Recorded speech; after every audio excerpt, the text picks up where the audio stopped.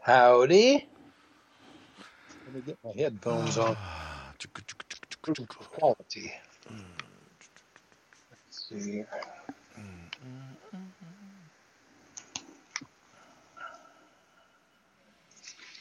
So not for part of the recording, but we had a nice meal Saturday. We met to celebrate Alex's birthday, and it was the first time I got to see Tobin since he won his election. Oh, he did. Yeah, Right. You didn't notice it, or you didn't hear that? No. So maybe Mom's not been on Facebook. The California Teachers Association forced his union to rerun the election because there was somebody complained that they shut off the election like 2 hours early and didn't let people finish voting, and he ended up losing by 15 votes. And so the state union forced them to rerun it. They reran the election for the entire week last week, and then they shut it off at 5 p.m. and when the final votes were counted, this time he won. By how much? 14 votes. It was a close one, no matter what. Yeah, it was going to be close no matter which way. It's tough to unseat an incumbent. It just is. And so, especially when the incumbent is basically paid and their job is to go around and talk to people in the union. Yeah. So you're full-time in a classroom and have to try to squeeze stuff in around that, and they're walking around talking to people, every day on their lunch break and stuff. And vote for me. Yeah, and bringing people, trays of cookies and stuff. So yeah, it's an inherent advantage. But he overcame it. Unfortunately, we were going to have dinner at a place called Vince's Spaghetti, which has been around since the 40s over in Rancho Cucamonga. And Alex and Alyssa got there early because they don't take reservations. But they got there an hour early to get us a table. And by the time we were supposed to be eating, it was 10 minutes before 6 when we were all supposed to arrive, and Elaine and I had just gotten off the freeway and we're a few blocks away, we get a call from Alex, and he goes, they're telling us it's going to be 2 hours yet before we get our table. Oh, my. And so we're going to, if you still want to join us, we're going to switch to a different restaurant that's, a couple miles away down Foothill. And it was a Mexican food place, and I forget the name of it now, but it's been around for a long time, too, and I had been there before years ago. Mm-hmm. And so we went there and joined him, and it was nice. It was Tobin and Aaron and Alex and Alyssa and us, and then her grandmother, uncle, dad, and his girlfriend. So there was 11 of us there. Wow. So it was nice. I'm proud. Yeah, and I enjoy getting to spend a little bit of time meeting her parents and her family. We don't see them often, so it's... Do you see Alex very often? It's in the last year or so since COVID has let up a little bit. We seem to see them. Seems about every other month we see him for something. Yeah. So it's nice. Mm-hmm. I regret being far away from him and them, and that's the problem with the distance. Yeah. No, and it's nice because when it's like a event of some sort, Elaine's or Jensen's close enough that she comes down, so she gets to see him semi-regularly as well. Yep. And spend time with him. They coordinated a camping trip for the family earlier this year, and so we all went out to Lake. Was it Silver Lake? And oh yeah, I know where that is. Yeah, and we all. It's not too far from the freeway, but it's far to get there. Yeah, well, it was. It's sort of as you're heading up towards, Victorville or something, but it's... Yeah, if you just look at a map, it looks like it's right beside the freeway almost. Yeah. Well, it's inland maybe 12, 15 miles, but off the freeway. But it was nice. We had a decent campground, and we all pitched tents and stayed. Elaine came up and stayed till it got dark, and then she said, "Okay, I'm driving back home." She doesn't like camping, but Jensen and I stayed and camped, and Tobin and Aaron and Alex and Alyssa camped, and so we had a good time. Well, that's good. Yeah. I'm not sure, but I think I've been there one time. Mm-hmm. And it wasn't for any length of time, but just drove over there. Yeah, well, it's something apparently Alyssa has done with her family in the past, and so this is the first time they were sort of hosting it for Alex's family. Because Tobin and Aaron aren't really campers, and Jensen and I have gone camping a couple times, and Katie when she was here, but Elaine doesn't like camping at all. So we've never gone family camping, but I've gone camping with the girls when they were younger a couple different times. So yeah. Not that I'm a big time camper or anything, but anyway, I guess Tobin's pretty happy about winning the election. Huh? He is, yeah. He apparently on the weekend. Well, in fact, he found out about it because the local rep for the California Teachers Association, the state group, and they. I'm sorry, I got distracted. Something popped up on my phone here. They called him to say, "Hey, I'm looking forward to working with you," and Tobin went, "I haven't seen the results yet." And they went, "Oh gosh, well, please be surprised when they call you." And then he checked, and they had sent an email, and so he had the results on an email. So they didn't even call him because the outgoing president was, she was not very warm towards him, and yeah, we'll see how it goes. But anyway, then he apparently that's nice. So go ahead. So he's going to have some opposition right up front from the leader, huh? Well, she's outgoing, so I mean, she doesn't have any power anymore. Although he does have to work with her to get the the accounts for the union and stuff switched over to his name, so he can control that and passwords to the website and things like that, so he can do that. When I talked to him after the win, he said he anticipated that he'd probably be in the classroom this week and then he'd transition over to the new job. But apparently when he talked to his principal, he over the weekend, I think it was a she had said that, no, if you can come in on Monday, we'll have a long-term sub for you by Tuesday. And so he and I did talk too. We're going to have to coordinate where we can get over there with my truck to load up his classroom and put all that stuff, back at the house or in storage or something. Yeah. So anyway, and apparently one of the things he's going to have to do fairly quickly is they used to have a rental space that had a couple offices, a small meeting room, and a office for the president and a receptionist, and the lease ran out on that, and the owner didn't want to renew it. They wanted to do something else with the property, and so they had not gotten a new property for them to have offices in. So the Maisha, the outgoing president, had just taken a space in an office in a building owned by the school district, and he was fairly adamant that the union should not be beholden to the school district and that they need to get out of that space and get back into a space that's theirs. So that'll be one of his first tasks, is to try to get a space where they can have real offices. And the woman who was the receptionist retired, and so they haven't hired a new person there either, which is just as well because the new space doesn't have room for a receptionist. But I think it's important to have, and he said it was important to have somebody who's answer there. The phones. Yeah, answer the phones and can is there during business hours to pick up the phone and say, yeah, what do you need? And absolutely. You're a nothing if you don't have communication. Yeah, and that's been one of the complaints about the outgoing president, was that people would call or text or email her, and sometimes a week would go by. Sometimes you'd never hear from her. She just wouldn't respond. And so people were frustrated, and they were calling Tobin, and he's like, I'm not an elected official for this. I don't get paid to do this. I have to take my own personal days off to go do things for you. And so, but he was doing that, and people recognized that, and that paid off. So, yeah.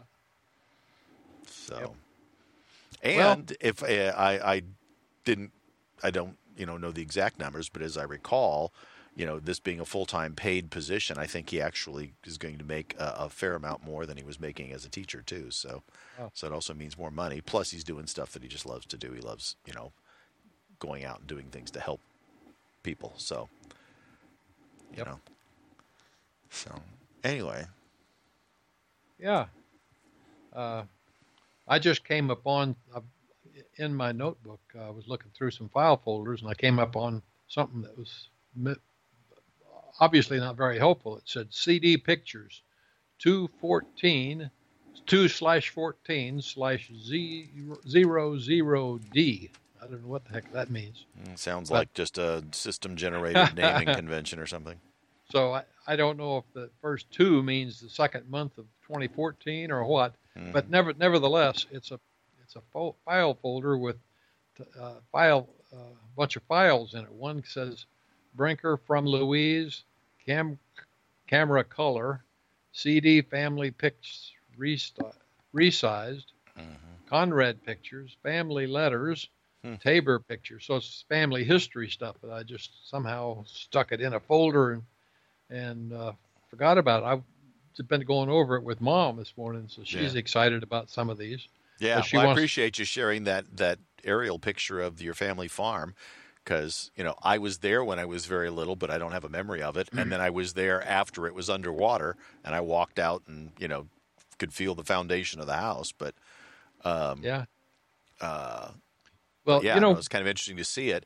Yeah, I'm wondering, like, who was flying over? Where were they getting a plane to fly over and take pictures from there? Or a helicopter or whatever. I don't know if it was official or what, but I think it was that somebody in the county or state farm bureau went around and took pictures of farms and maybe offered them for sale. I don't know just for sure how, but it wasn't just Dad's farm, because for some reason I got a hold of one from Joe Dusky, who was one of our neighbors, and I don't know how that happened. I mean, the folks did, and therefore I had it. Right. I'm not sure where that is now, but anyway, it wasn't just our farm. I didn't assume that it was. It's just interesting that they have this. And I had kind of thought that perhaps it was something that they did prior to, as a means of documenting prior to then creating the lake, and so. They could say this is what it was, and they could also refer back to, like, oh yeah, at this spot, if there was a problem later, they could say, oh, that is where the building was, or something like that. Yeah. By the way, something weird is going on in my computer, and I'm going to have to sort it out. But just before I called you, I saw the farm picture on the email I sent to you, and that was much better picture than the one that I was looking at, which is just, crazy. I don't understand it. And I'll tell you what that happened is somehow it got pixelated, or the image that I had looked like everything was snow all over the ground. It was all white, too bright. In other words, the contrast was all out of whack. So by sending it to you, somehow it got better. I don't know. I don't understand. I suspect that's not the case, that it actually, you sent it at the quality that it was, and that somehow it got diminished in the other image. Now, I know for a fact that if you have your photos set up to save to the iCloud, to back up to the iCloud, that when you open it, sometimes it won't show it at full resolution. It shows you a low-res version of it, and then it redraws it after a minute. And so if you just leave it open for a minute, then it'll then suddenly pop into the right resolution. And I've had that happen to me a lot, especially if I'm scrolling through older photos. That probably explains it. Yeah, I think you're right. Yeah. It's a weird sensation, because you look at a photo and you go like, this photo's crap. What's the deal? And then suddenly it looks good and you're like, oh, okay. Well, you see, I was even zooming in on things. I'm interested in the details that can be made out in the picture. Sure. I wanted... In my mind, I was trying to date the picture. Well, number one, I know for a fact that was before 1950. Okay? And the reason I know that is that 46 is when we first got electricity on the farm, and it had that. Okay, yeah, there's a pole there. I can see the pole. You can look at the trucks that are there, too. Yeah, well, one truck is what convinced me that it was before 1950, because that's when Dad got this overhead cab. It's a high cab truck. This is an ordinary, regular hood on the truck that's parked there. That's what says it was before 50. That was the first truck we had. Right. Okay. Yeah, There looks was, like there, there's a flatbed stake-sided truck, and then there's a regular pickup truck over by the Shop. tractor. Yeah. Yeah. That's by the garage. Uh-huh. And anyway, I've picked up a lot of details, but the other really big important thing is out behind the barn. Is there used to be there are two smaller round grain bins that are down closer to the house, but out behind the barn there used to be two really large bins, and they're not installed yet. Uh-huh. And the other major thing that's out there is if you look right, you can find the trench silo if you know where to look. But we had it lined shortly after we built it. It was dug, but all I could see was maybe the bottom was lined, because out at the bottom edge of it, where it came out of the hillside, it looked like there was kind of a cement platform there. And that could have been laid out before, after the thing was dug, but before the sidewalls got put on. Right. Because that was a long, slower process. We had to build this frame that you held up and then pour cement behind it, Uh-huh. Yeah. And that then was replaced by the two larger silos when you had those, but initially you used a trench silo. Yep. Interesting. Well, the trench was for different kinds of food. The silos out back were grain silos. This was for silage, which the cows ate right out of the silo. Ah, I see. And that was a unique thing. I don't know if I could describe it, but they couldn't get directly to the silage because it might have fallen down on them and stuff. You had to push it off. But at least they had a thing like stanchions in the barn that was movable as the silage worked its way back in the trench. So they would start eating it, and but we found out the downside of the liner. If Dad always said if he ever had that to do over, he would have not put the bottom in so that it was watertight. He wanted it, at least the drain part to be where a cow could not get to it, because that was like alcohol, Oh, right. The sugar content of that cane stuff. Yeah. And you could kill your cows if they got too much of that. They'll just drink it. They love it like any humans, Yeah. And some people did lose cows that way. Yeah. So you really wanted it to drain better. Yeah, you want it to drain, but without them having access to the liquid. Right. So, anyway. All right. Well, anyway, we can get started here. Yeah. You see, I sent something a little before 8 o'clock or a little before 11 o'clock your time about using an idea to use abandoned mines to create gravity batteries. I thought that was tremendous. I really like that too, and so I think that'll be fun to talk about. And then the rest of it was all articles about the new devices that were announced last week. So I figured we could talk about those a little bit and go from there. So let me go ahead and hit the go button here.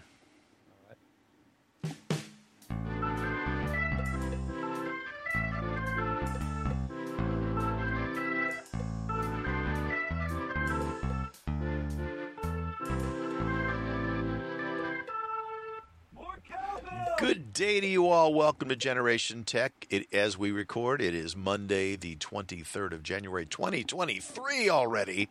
I'm Todd Brinker. How are you doing, Dad? I'm doing great. Good to hear your voice. Likewise. Always good to sit down and chat. Yeah.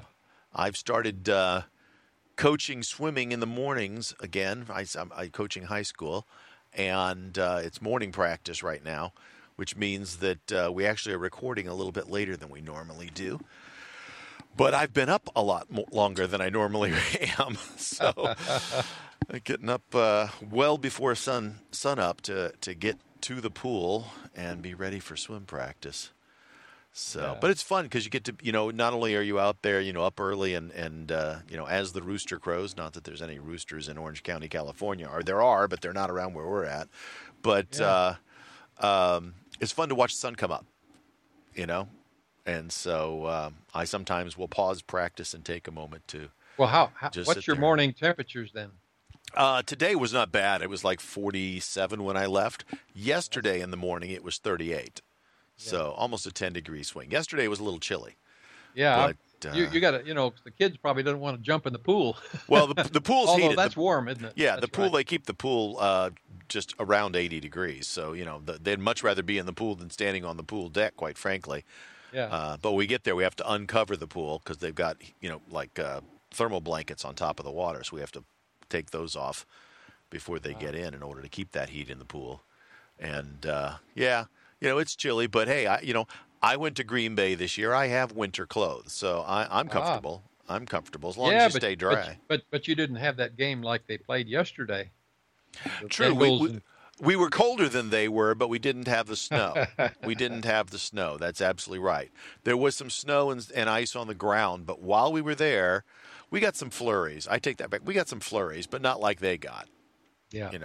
There was a few flurries at the game, but the Monday night game that we went to was the Rams and the Packers on the was it 18th or 19th of 19th of December. December. Yeah, and it was like 14 degrees at kickoff, and so Would you guys gamble on doing that again? oh yeah, absolutely. It's funny. It was. I mean, we kind of knew what we were in for, and so we dressed really well for it. It was cold, uncomfortably cold.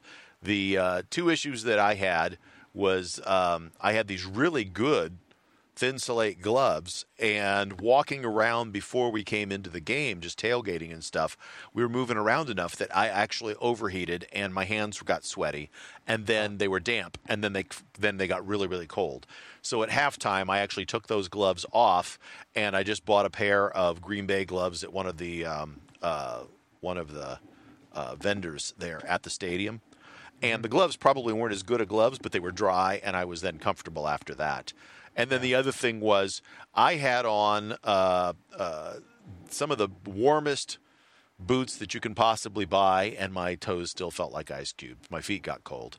And they said bring pieces of cardboard to put down that gets some insulation between you and the cement stadium.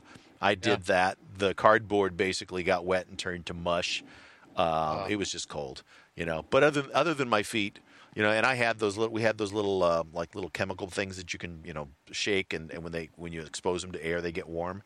So we had those to put in our gloves, in our pockets, and in our shoes, and it all helped. None of it solved the problem. It was still cold. I mean, it was 14 degrees. It's cold. Yep. So. But, I lived in Pennsylvania and have been in sub-zero temperature before. And, when I was younger, we were in Virginia. So you just dress for it and you do your best, And, if it's that miserable, there are heated places around the stadium. The main part of if you go under the bleachers inside the stadium, is not heated. But there are different parts within there, like each of the bathrooms was heated, so that made life much better. And then, there were a few different, stores or bars or something that you could step into that were heated inside there too. So there were places where if you were really cold, you could you needed to warm up, you could go. But we relied on layers of clothes and a nice big bowl of chili at halftime.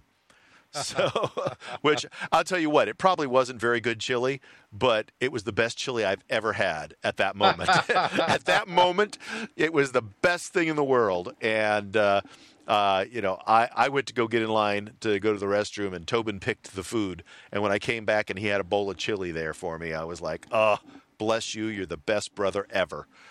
So anyway, we have some stuff to talk about. Found a really interesting article. We've talked about in the past that a lot of the green types of creating energy have a major problem in that they are not persistent.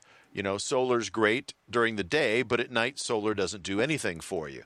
Wind farms are great when the wind's blowing, but when the wind stops blowing, because it doesn't blow constantly anywhere forever, then you don't get any energy. And so, how do you take energy that you're creating or excess energy that you're creating when you are creating it and store it so that you can then use it later? And, and we can have energy when we need it, but it's not being generated. And that's a major problem in our grid, almost all the time, with the less, and I'm air quoting here, green methods, burning coal or nuclear.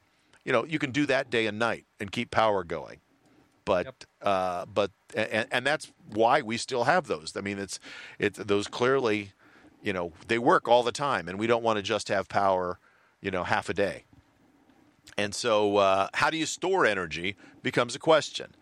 And we've talked about this before in terms of pumping water up somewhere and then letting the water flow back down as a means of storing. But this idea is pretty cool.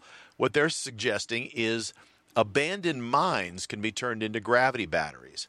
So if you have these mines that are going down very deep, you can put a bunch of weight on the end of a pulley, right? Or an end of a chain or a rope or something, right? And when you've got excess energy being created during the day or when the wind is blowing, you pull that thing up using that energy. And then when you need energy later, you let gravity pull it back down and spin a generator. Yeah. And they said using abandoned mines. And just for an idea of what that number looks like, 550,000 abandoned and no longer used mines in the United States alone.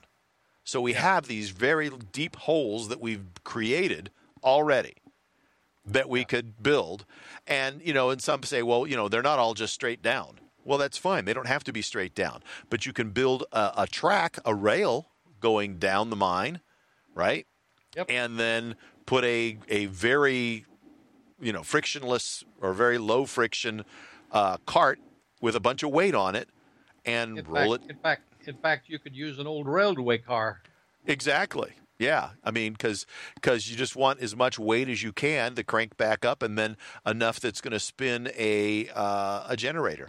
And quite honestly, you could gear it such that the thing would fall, the gravity would pull it down relatively slowly, and then through gearing, spin the generator very fast. Yeah. So, the weight doesn't have to drop like a rock falling in order to spin a generator at the speed you want. You get a lot of weight pulling down because of gravity, and then use a series of pretty high grid. Now that does add some friction in the system by putting a transmission of some sort in there, yeah. But you do that, and you can then have the rail car slowly fall back down to the end of the mine over the course of 10 or 12 hours, and spin a generator that whole time. Now the other thing has to do with the convenience of where the mines are located, or the disconvenience. Most mines you think of as being up somewhere on a mountainside or something like that. At least I do, because I have no idea. Yeah, I have no idea where they actually are. Yeah.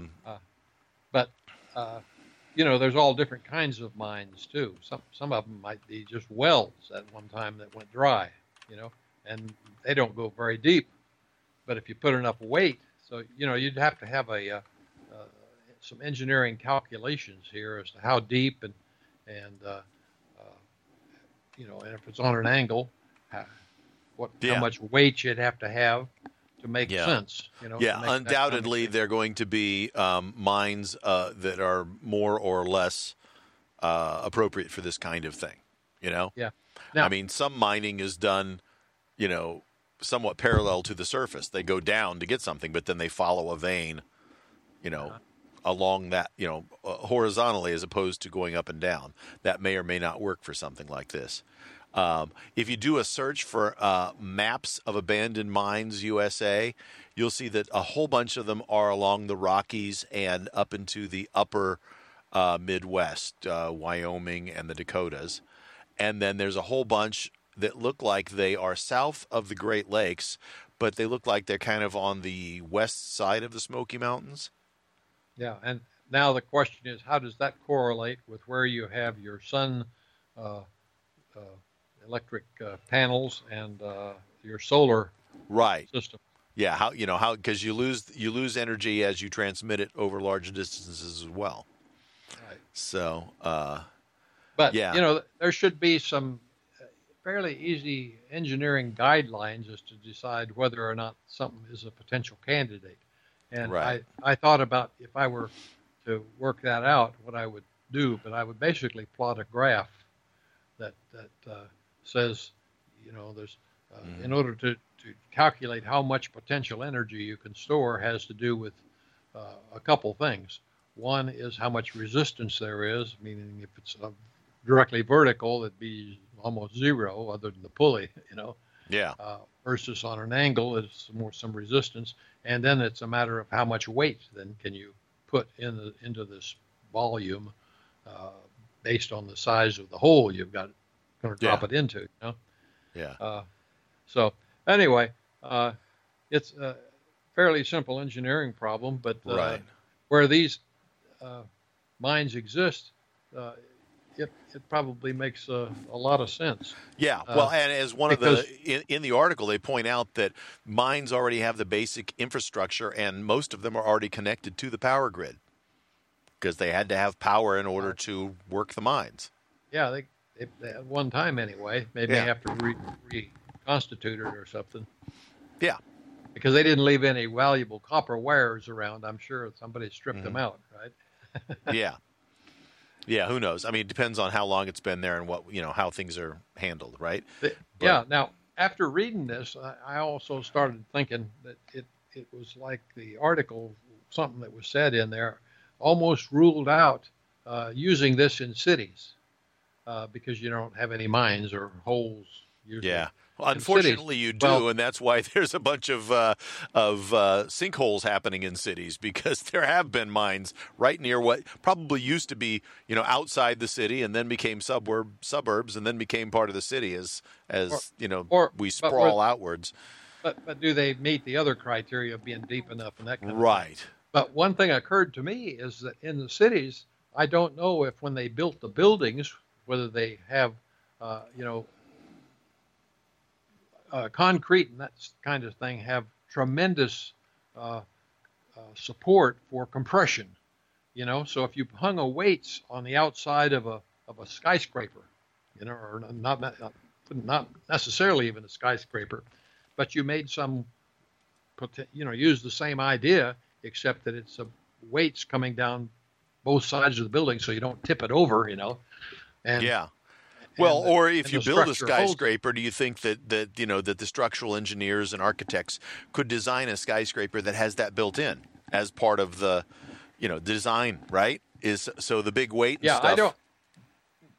The weight that you lift and load could actually help stabilize the skyscraper. Well, I suspect that for really something that you'd call a skyscraper has more to do with what is the ground surface like that you're going to build on.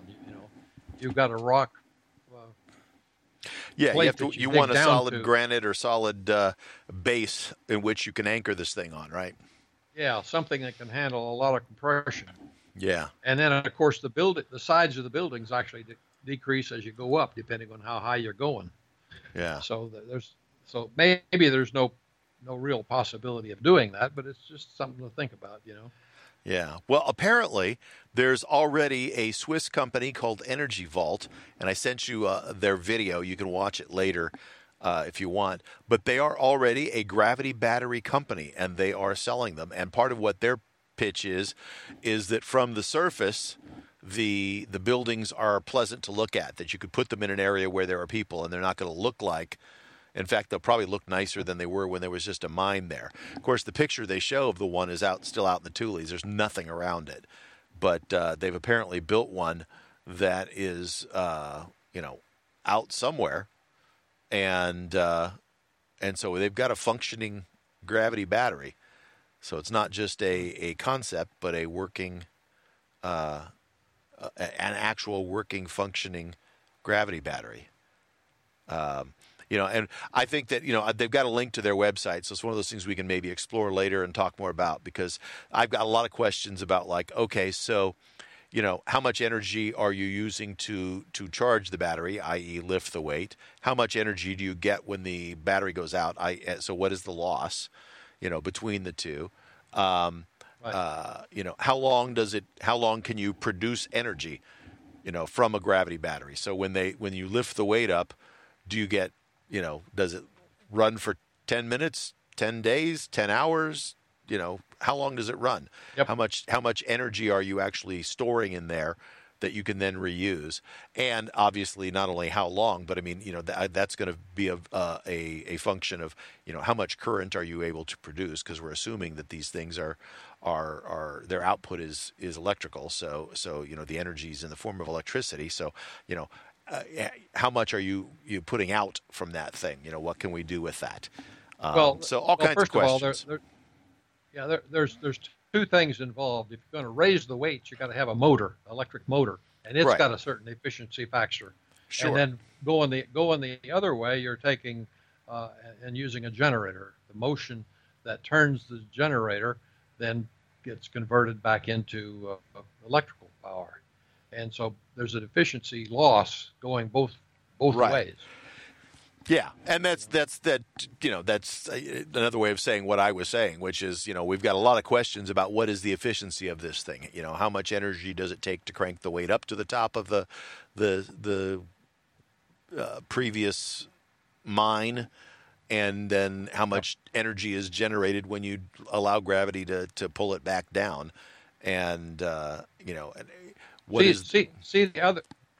other comparable use of potential energy is large dams. You're just there instead of a sandbag or whatever you're hauling up and down.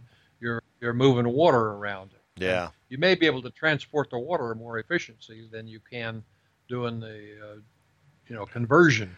Yeah. Conversions are generally less efficient. Yeah. Well, and the way we work those is, we don't pump the water back up, so there's no cost of that. We're allowing the gravity to just fill the water behind.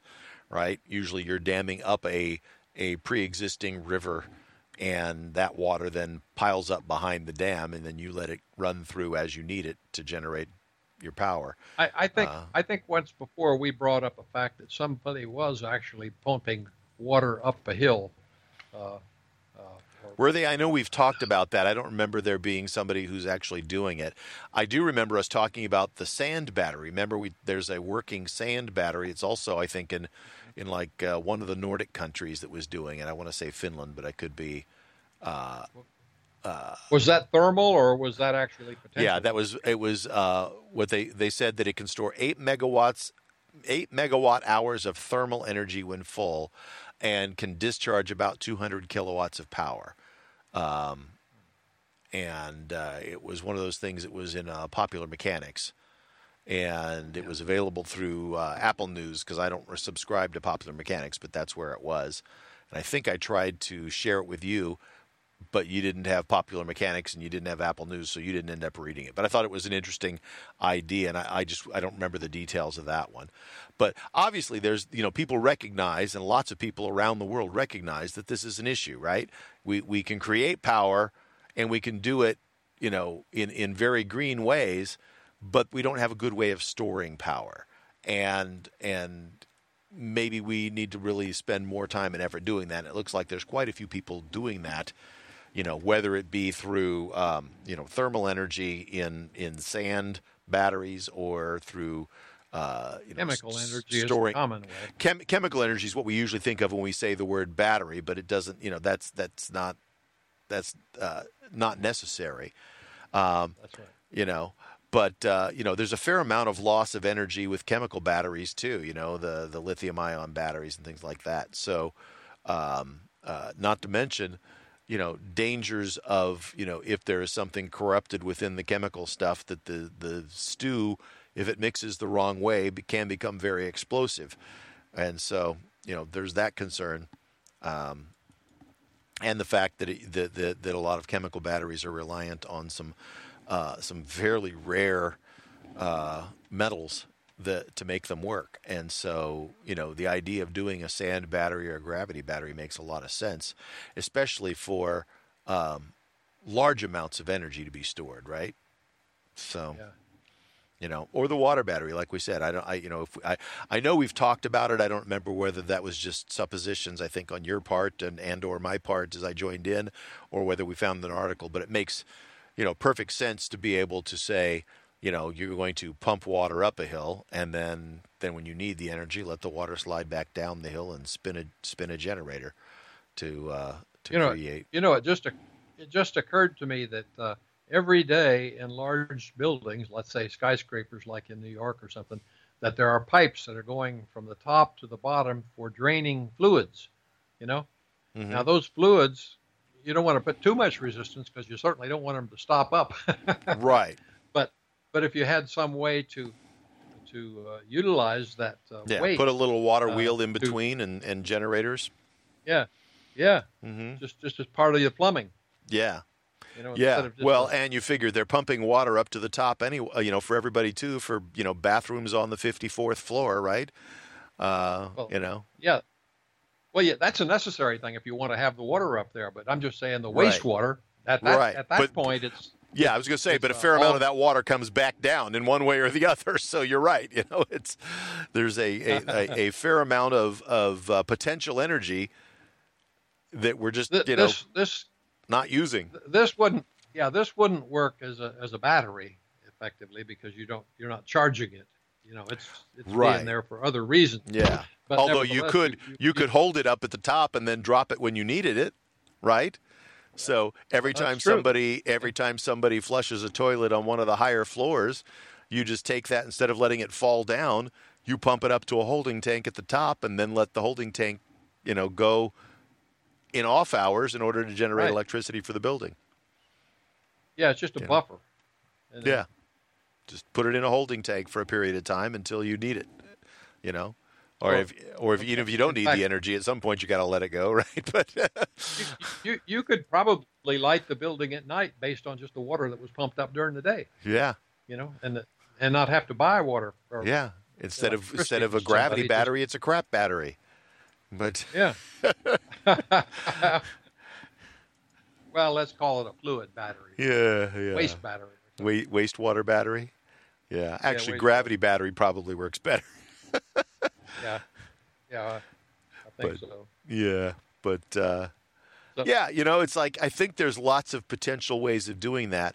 We've never really thought about, at least in the United States, and I know there's been some thought about this, but we've never really thought about moving the generation closer to the use of the energy, right, in a large way, other than like putting solar on a house, But in a lot of instances, why do we have to have a giant generating plant that then sends battery out to, the miles of area around it to get it back? Right. And when you could reduce the need for that by putting, more energy close to the place where it's used. And solar's the obvious choice there, but it does have drawbacks. And so, then that means, now we've got to talk about maybe smaller scale generation and smaller scale storage as opposed to community-wide. Maybe it's house-wide or street-wide, Well, in the 1940s, when I was a little kid, they had 6-volt systems all over the farms in the Midwest. And those were all wind-powered systems that on every farmhouse. And they had the batteries usually in the basement. And it ran lights, and there were switches for that. Now, it wasn't the kind of bright light that we're used to with the 110-volt systems, I'll guarantee you. Yeah, but these days with LED, you could get that with much less energy. That's true. Our lighting has become much more efficient. So, whether somebody would want to consider that today, especially given the fact that they got power lines already out there, to your farm, it'd be tough to try to, reduce that cost because it's so cheap already, Yeah. Yeah. No, it's, some of the technological advances have made things like that more feasible, though, right? Because of things like LED lights and stuff, that we could get a perfectly well-lit house using significantly less energy than we used to. And in fact, a lot of the energy load has been reduced significantly because most of the country, in our country anyway, has been. I don't think you can even buy, at least in California, I don't think they sell incandescent bulbs anymore, unless they're specialty bulbs for something. Everything is LED, or at the very least, compact. Was it the compact fluorescent that they did for a while? that was just a temporary thing, but it's Yeah, that lost was. out already. Yeah, it was definitely a transition toward, a stepping stone before we got to the readily available LED brothers. Because But I bought a LED bunch of brothers, those LED bulbs. bulbs. I, I, I still have some of those bulbs, as they last a long time. That's their main selling Yeah. feature. Is unlike incandescents that burn out within, a month or something. These neon lights last years. Yeah. So, Yeah. No, you're anyway. right. They are definitely durable and use a fraction of the amount of electricity as a traditional light bulb. And so there's a lot of reasons to do it. Although there's some issues with the gases in the fluorescent bulbs are toxic, and so disposal of the bulbs when you have to get rid of them is an issue, which is another reason that that you see the LEDs taking over. Yep. So anytime it's solid yeah. device, why it's less risk. Yeah, well, and those LED bulbs are just they're phenomenal for the amount of light you get for such little stuff. I mean, it's like anybody who has a little flashlight nowadays. Flashlights are incredible compared to what they used to be. Flashlights used to be almost a waste of time. They're absolutely amazing. Yeah. Yeah, the modern day flashlights are just absolutely amazing. I have one that's it's a headband. Yeah. And the beauty of that is you don't even have to tie up your hand. You just put it on your head. Yeah. And go out in the dark, and it's like daylight.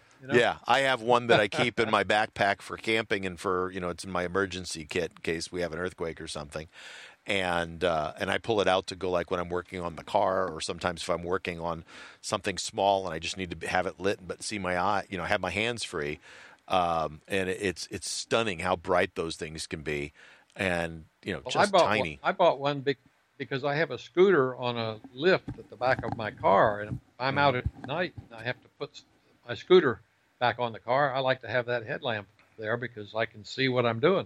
Yeah. So it's a portable flashlight that I can give me hands-free little flashlight. Yeah. So it's a lot of benefits. Yeah. Yep. No, technology is wonderful. It's yeah, it is. It is.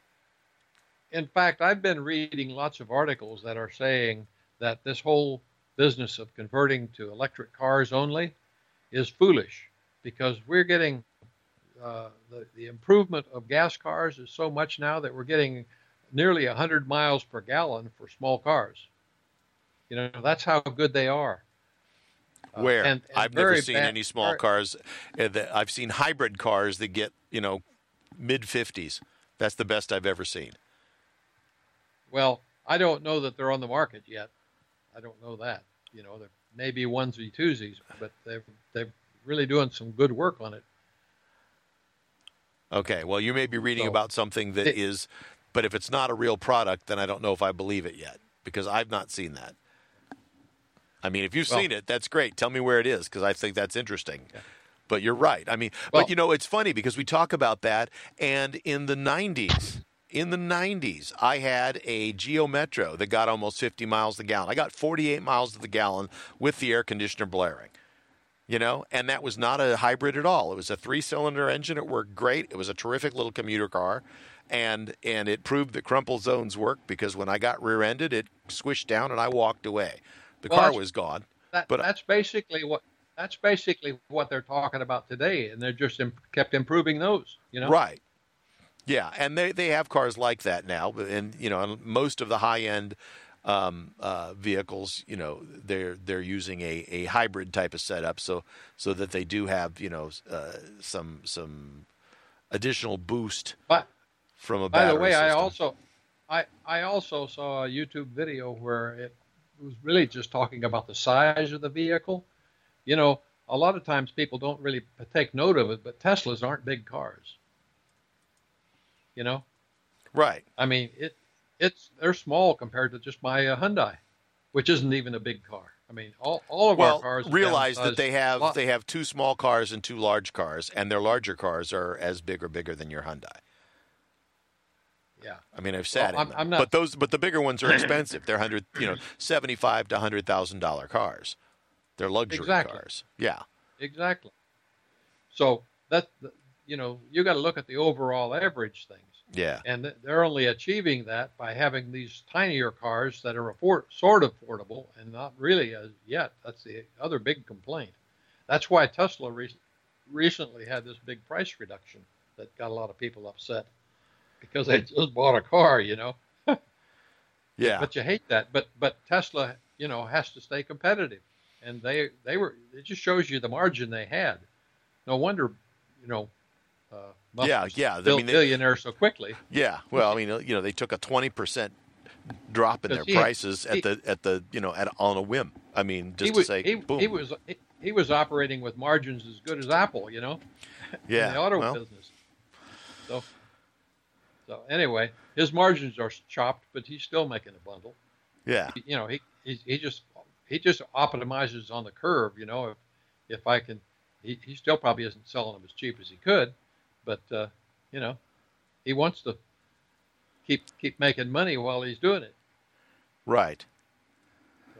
Yeah. Anyway. No, absolutely. Oh, well, I think too there are a lot of people who are sort of seeing his personality come out as the owner of Twitter now, and they're going, I don't want to support that guy.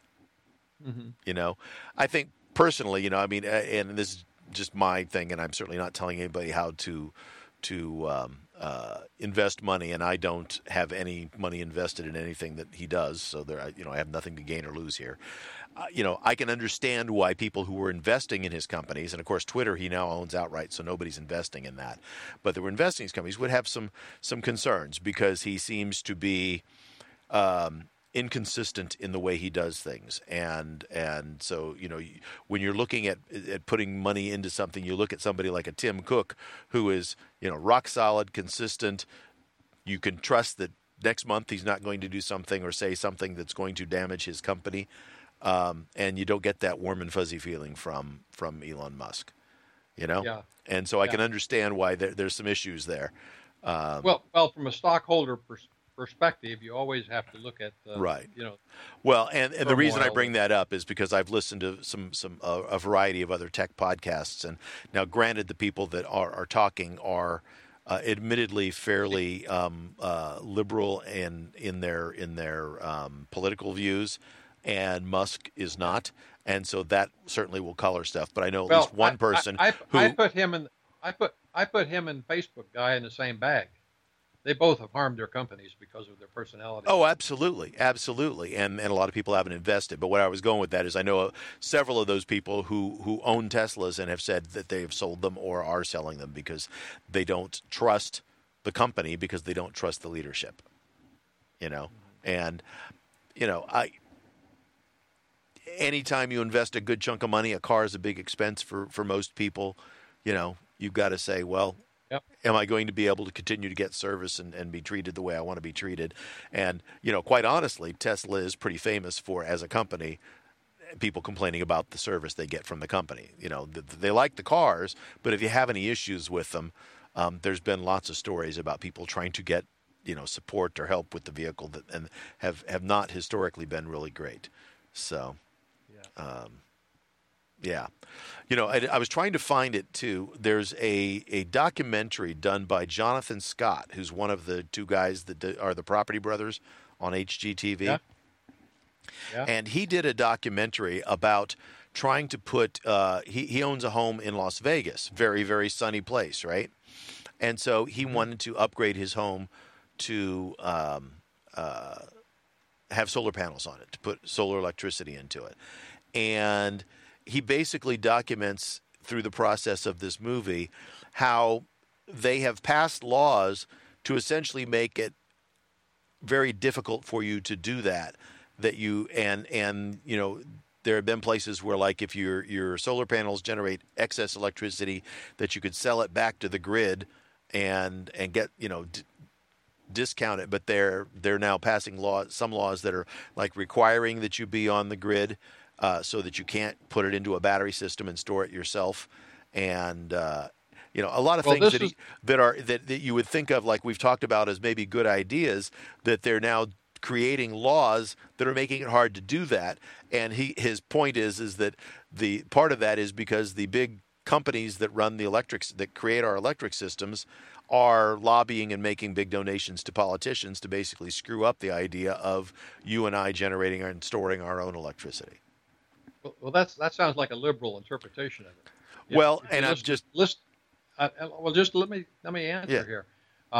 The conservative take on this is that's because government wants to be in charge and control what you do. Government keeps changing the rules so that they get more and more control and reduce your freedom. In other words, there's a lot of politicians and that's essentially what he said. He said that exact same thing.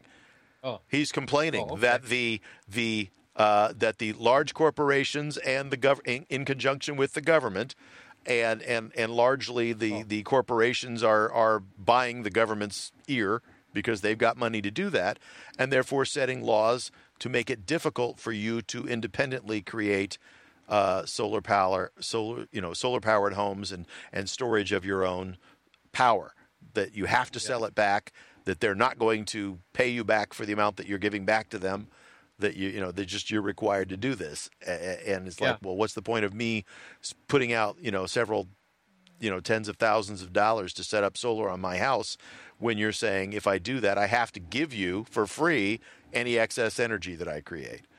And he legally tried to fight it, being somebody who's a fairly well-known personality, and kept running into a lot of just dead ends. I kind of follow a solar guy out of San Diego. Had that same complaint recently. Well, he said, and different states or different places are different, and he points that out in this documentary. But he said, unfortunately, a huge percentage of the power companies in the United States are owned by one larger holding company, and that company is going around and lobbying to change the rules everywhere. And so if we don't, as a society, complain about it, we're going to find that we won't have the rights to be able to go create our own solar energy and store it in our own house. Well, legally. anyway, apparently in San Diego I got the impression it was the state of California. Mm-hmm. If you don't get your solar in by the 1st of March in 2023, you will not be grandfathered into the old rules. Mm-hmm. And so he was saying there's a decision point coming for everybody in California. If you really want to go solar, it will make a big difference long term. Yeah, which is ironic because California has also passed a law not too long ago saying that all new construction has to have solar. So if you build a house, you've got to build a house with solar in it. But now they're changing the rules to make that less of a desirable thing to do as an individual. So I don't know. I don't think the government can do that. Well, they can do whatever they want to do until we tell them they're not allowed to do it. Right? They work for us. The problem is that they're really, really good. They being people in politics, they're really good about saying one thing and doing another. And, it takes somebody like a Ralph Nader or somebody who's got some followers already to stand up and say, wait a minute, that's baloney. Just because you're calling it the, Freedom of Choice Act doesn't mean but you're not letting anybody have any choices. Anytime something is billed as having a positive benefit, it's worthy of deep investigation. Yeah, exactly. Yeah, it's like, what was the old line, trust but verify? And now I would say, be skeptical and verify. Yeah. I'm not even sure trust but verify works anymore. No, nobody trusts government or anybody anymore. Yeah, trust in this country has gone down the tubes. Be very skeptical and verify. That's probably the right attitude to take with most stuff, especially when the gentlemen from the government show up and say we're here to help you. Yeah, well, Reagan used that back when he ran for office. He did, I forgot how he phrased it, but it was something like that. Yeah. It's like check your wallet when the government shows up and says we're here to help you. Something along those lines. Yeah. Unfortunately. So let's move on to some fun stuff. Unannounced announcement. Apple put out a 20-minute video announcing some new stuff. And I guess they decided it wasn't worthy of a full-on Apple event because mostly it was, you see the old stuff, we're going to make new stuff that's better than the old stuff, but it's basically old stuff with just some upgrades. That's right. And that's kind of what it boils down to, right? So they first thing they brought out or introduced was a brand new Mac Mini. And in the past, the lineup of the Mac Mini was they had a Mac Mini with an M1. They still were selling a high-end Intel Mac Mini, and this is up until last week. Yeah. And then from there, you went to a Mac Pro or an M1 Pro or an M1 Max based Mac Studio, right? And that was sort of the line. And so, but they didn't have No, they had the Max and the Ultra Studio. That was it. The Max and the Ultra Studio. But there was no desktop-based Mac Pro. You could get it in a laptop, but not anywhere else. And they never came out with a Mac Pro device for the desktop, for the M1. So now the M2 is out, and you can now get an M2 or an M2 Pro device that's in a Mac One or in a Mac Mini. They've dropped the Intel one completely, finally. And then you go to the M1 or the M2, I guess it's still M1 now, M1 Max or M1 Ultra if you go to the Studio device. So they now have a clean line of progression of their desktop computers. And so that's kind of interesting to see. I had kind of thought I might get, because I use a Mac Mini as my desktop here.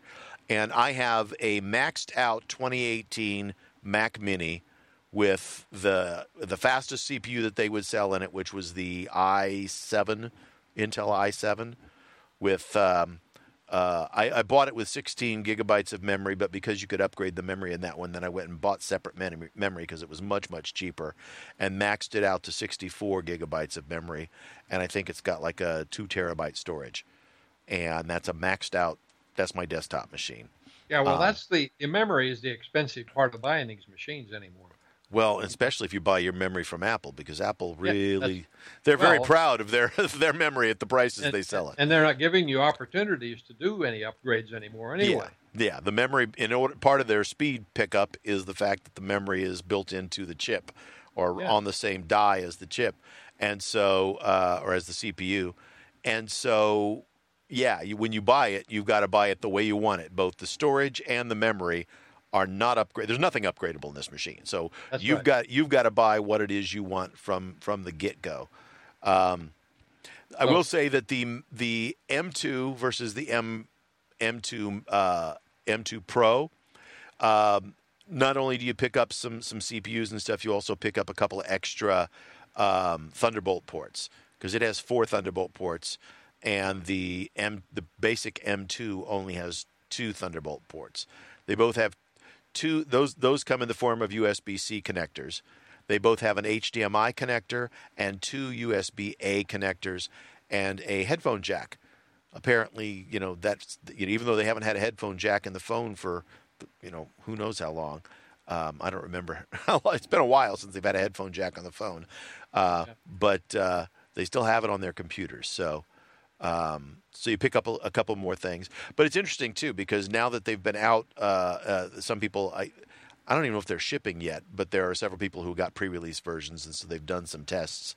And they're saying that single-core performance from the M1 to the M2 was about an 18% boost. And the M2 Pro single core is about the same, but when you go to multi-core, it's 66% faster than the M2, that makes it 189% faster than the M1 because there's more CPUs. So let me say something here, and that is what the Apple computer shopper needs today, and because you're going to be absolutely dependent on it, is an equivalent to the old Consumer Reports idea, where you have a laboratory that goes through and runs all these checks and comparisons for different kinds of users and stuff, and then says this is the pick and that's the pick, and it's so complex that we can't sit here and tell a real full story about what makes a difference in making it work. Well, and all this stuff is benchmarks anyway, too. So in the real world, it's going to be different than what it's saying on a benchmark. It's just that's a measuring stick. But when you're doing something, what you do is unique to you, and so. Absolutely. But I will say the bottom line is for the average person who works spreadsheets and word processors and browses the internet and checks, Facebook and Twitter or whatever else all of these are overkill. They are so fantastically fast compared to anything else on the market. And I do mean anything. I pretty much concluded that's why I bought the M1. Yeah. I said the price has dropped enough there that, hey, if I'm ever going to get into that new ball game, which really is a brand new ball game. Right. Right. It's time to move. And, right. Well, and I'm very happy. Remember, too, it was a few months ago that they introduced the M2-based MacBook Air. The new MacBook Air is an M2, as is the new 13-inch MacBook Pro. So then the M1 versions of those became very affordable in the last few months as they were closing them out because there were still a lot of them to be had. And they still sell the M1-based MacBook Air. And and so I suspect if there are any M1-based Mac or Apple, Mac Minis out there, those are going to suddenly become very affordable. Interesting to note too was that the basic M2 iMac Mini, iMac, they're not called iMacs, just Mac Mini. I'm reading it on a screen here on Mac Daily News, and they call it an iMac Mini. But anyway, the basic one is got the M2. Other than that, it's identical to the M1 that it's replacing.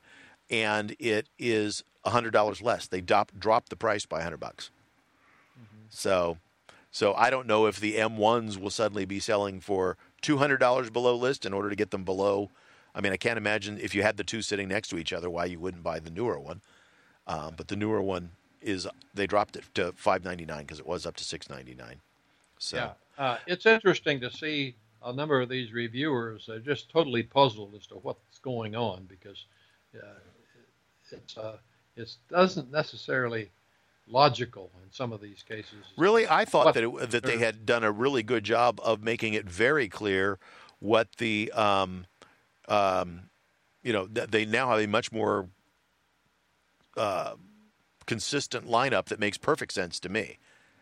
Well, it depends what you include in the mix. It's obvious that the number of ports and the kind of ports and where they're placed, and if you start and look at all of the different factors that can go into a person's decision making, it's not an easy sort. It's just not. That's why I think a really good Consumer Reports type of effort by some reputable outfit. Now, there's several individuals out there trying to do this, but it's apparent to me that none of them have the resources to go buy all of the various options that you need to compare.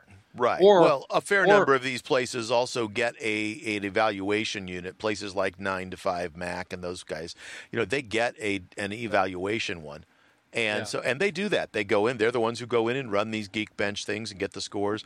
What I haven't seen is somebody who lays it all out in a nice chart the way that that Consumer Reports has done. So you could just look at it at one glance and compare apples to apples across the board. That's right. I've listened to a number of talks, and I finally said, God, this is incredible. There's no way to sort out what you really want to know because there's nobody running the steering the ship to tell the story, Well, I think nobody steering the ship implies that things are being done haphazardly. And I think from Apple's perspective, they're filling out the line very nicely. And I tend to agree with that perspective. I think that there's a very nice now continuity on desktop and on laptop machines from the beginning to the end. There's always going to be a little bit of a chunk in it because, like right now, they have not updated the Studio Macs, And so they have a Max and an Ultra chip in them, but they're both the M1 series instead of the M2. So, that then begs the question, how does the Pro version of the M2 compare to the Max version of the M1? Is the Mini now more powerful than the Ultra at certain tasks? And I would probably say probably, but we don't have that. There's nowhere I've seen where you can go and just do a one-to-one comparison on that stuff. And then they start tweaking the pricing too, which kind of jaw-dropping, and you say, oh, geez, that really sounds great. But then you got to recalibrate. There's a certain amount of complexity to the whole thing to say, well, what fits my needs and what works for me, And it used to be, I would always tell people, get the most powerful CPU you could, because you could change memory and storage. And nowadays in the Mac lineup, I would say any of the CPUs is probably more than you need, and if you need more, you know it. If you're doing engineering work or high-end video editing work, then you need the more powerful device, and so go get it. But now I would say, get the memory and storage that you need and take whatever CPU fits the price point that you're willing to go with, right? Yeah. It's just because those two things can't change. And in fact, probably more so than anything, it's the storage, because the storage is so fast now that if you don't have enough actual working memory, it'll do page swaps, and it'll do it so quick that having more memory isn't going to hurt you as much as not having enough storage space on your device for all your stuff. Right. Which is completely backwards from the way I used to suggest to people how to figure out a machine. Now it's like, get enough storage space, then add memory to do, if you're running multiple programs, you might want double the base memory. But beyond that, it doesn't matter which computer you get. Do you want a laptop? You want a desktop? Those are your options, Yeah. And if you can get a good deal on a laptop, you can use it as a desktop, That's right. Yeah. So it's anyway. I have firmly decided that I like the desktop form factor better than I do the iPad. Okay. You mean the laptop form factor? The laptop form factor. Right. However, I don't. Even when I use the iPad apps in here, and I can load iPad apps and run them, I'm not running them in the same way that I did with the iPad, because I've got to go through a mouse kind of a choice to make selections and stuff. Right. Yeah, you're using a pointer instead of just being able to touch it. So it's operability, the convenience, or I don't know what the right word is, the feel of its use just isn't as comfortable. Right, yeah. It's not intuitive because it wasn't designed for that kind of interface. So, and it would be nice if they would, if they would give us a touch interface on a Mac, but they're not. I don't think that's happening. I think to me, the ultimate dual use device is going to end up being the iPad Pros. They're going to say an iPad Pro, because it runs the same processor that's in these top-end machines. The top-end Macs. Runs the same processor. You can get as much memory and storage as you want. So when it's attached to a keyboard and pointing device, then you'll get an option to say, tap this and run Mac software. And when it's not attached to that, then that option disappears, and you just run iPad software. But if you want to run some Mac... I think that as users, we're all dreaming about that, but it hasn't happened in the past 5 years. And I think the chances of that ever happening are close to zero. Well, I think they're getting there. Apple looks at it from a totally different perspective. They say we're going to either hurt the Mac market or we're going to hurt the iPad market. And why not just maintain both? Why not? Yeah. So, yeah. Well, they're getting there. So here's something that's really weird. So the new Mac Mini with the M2 in it, the physical dimensions of the case have changed. Okay? So the old Intel Mac Mini and the M1 Mac Mini were 1.4 inches high and 7.7 by 7.7. Okay? The new Mac Mini is 1.41 inches high and 7.75 by 7.75. They are 5/100ths of an inch wider and deeper. Yep. And I look at that and go, why? Yeah. Why did they machine it to be 5/100? I mean, that's not going to be enough to not make it fit in, like there are places that use these things as servers, and they slide them into these like spaces to hold them vertically. Right. 5/100ths of an inch is not going to change that, but why? Why would they redesign that case and make it 5/100ths of an inch?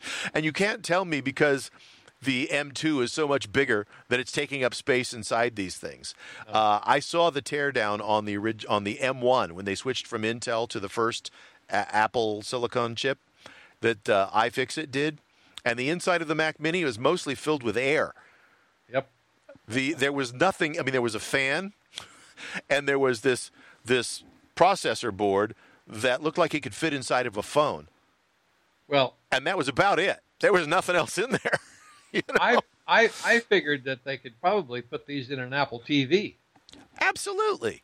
And why they didn't make that jump, I don't understand either. I mean, they're putting them essentially in an iPad, and most of the iPad is battery. The CPU, the little chip, and the little board that has the right. The system on a chip on it is literally like 3 inches wide by an inch, or 3 inches long by an inch wide, and maybe it's less than a quarter of an inch. I mean, maybe an eighth of an inch thick. Mm-hmm. And so you need something to take the heat away, and that's about it. Otherwise, you have to throttle it. So you have some sort of a fan or cooling thing. Yep. Yeah, and it's just like, really? Well, that's just the end result. That's easily predictable when you start talking about we're really doing everything on the chip, and the rest of it is just what does the customer really want, I guess, is what they're probably trying to address. People get used to certain sizes, and it impacts things you don't think about for individual people. But I am assuming that's the only answer they can give about a lot of this, because if it just comes down to saying how small can I make it, it's to the point now, put it in the smallest box you got, because it doesn't generate any heat, and it's got more power than 99% of the people care about. The only issue then is how to connect to the external world, and already they've got a lot of things running from radio devices, so that you don't even need the hardware plug. So ultimately, that's what you got to do when you get small. You don't really want to plug anything in it, because you don't even want to have to deal with all those connectors fitting on the side. Yeah. Well, but for desktop computers, you still need USB connector for keyboards and mouse, and probably an HDMI to run out to video. But like you were saying, the Apple TV box basically already has an HDMI. There's room to stick a couple ports on it if you needed Thunderbolt or USB. And if you buy the more expensive of the two, you get an Ethernet port. So they could move it down in size, I think. I know for a fact that there are, like I said, a large number of companies that use Mac Minis in server farms. So they use them as servers. Yeah. And they have a large investment in physical racks of those for that specific size, and the Mini's been that same size for a lot of years. And so I suspect Apple has talked to those people, and they're probably major purchasers of Mac Minis, and they have asked them, hey, please don't change that, because it then changes our whole, we have to go back and reconfigure server rooms, and it's a major cost to us to change that. And so, I can see Apple saying, well, that's fine, we'll keep that box for a while. But at some point, they're going to say, hey guys, there's a lot of empty space in here. We could really make this thing a lot smaller, and we're going to go ahead and do it. And ultimately that's a win for the server farms as well, because then they can pack things in more densely. But I can understand them being resistant to that change because it's going to be a major cost change or cost for them when it happens. Yeah. By the way, before we talk about other devices, or we can start talking about other stuff, because they did talk about two new laptops too, two new Mac Pros, the 14 and the 16-inch, are available now with both the M2 Pro and the M2 Max in those laptops. And so the Max is basically the same as the M1 Max in that it's double the Pro. And the Pro was sort of a bump up. It wasn't really double, but it was a bump up from the original just M series. So the Pro is sort of the step up, and then the Max is double the Pro. And that doubles the amount of memory that they're able to support. I think if you get the Max version of either the 14 or the 16-inch, you can now get up to 96 gigabytes of RAM. Isn't that incredible? Yeah, and up to 8 terabytes of storage. Can you imagine? You're walking around with a laptop that has 96 gigabytes of RAM and 8 terabytes of storage. I mean, I can remember when Cray supercomputers didn't have that. Thinking about this, and I haven't seen anybody that has really. I'm talking about their competitors, that the Intel computers and all that stuff. Mm-hmm. I haven't seen anybody even come close to addressing this whole revolution that started almost 2 years ago. They're not. I just can't see a future for Windows and all of the stuff that depends on that whole architecture. They're never going to take Windows machines and make them run as fast as these new machines. Yeah, just isn't going to happen. And so, I at some point they've got to just. Nobody's going to want to buy them. Why would you put your money into something that's 10 times slower for roughly the same cost? I mean, that's right. That's just where we are. Apple has just sort of blown the whole industry apart now, and each model just makes it even more evident. I don't know what's going on over there, but they're not moving very fast. Yeah. Yeah, no, you're right. I mean, they Intel has done a few things to steal some ideas from Apple's design in terms of high power and low power processors on the same die. Yeah. And so they've accomplished that, but I haven't seen anything about them coming out and saying, yes, we're also going to put the memory on the die and pick up, memory read-write stuff that way. I mean, they're just Apple has made some choices that are difficult both technically, but also just logically for Intel, the way Intel looks at things, and so. Yeah, it'll be interesting. In fact, I've always thought AMD, having bought out the graphics company, that they're better positioned to do a sort of combined CPU like Apple is doing. But we'll see. We'll see how that all plays out in the PC world. Yeah. Yeah. Did you? By the way, speaking of technology, did you see the article about this guy who? Wasn't in the display business or anything like that has this new TV where all of the electronics are just stripped out of it. And it's paper thin. You can glue it to the wall if you want to. Stream. Yeah, I should have. I mean, that's what they've talked about with OLEDs for a long time, right? The OLEDs. There, in fact, LG came out with that one that was basically like a screen that unrolled. You turned it on and it unrolled out of a box.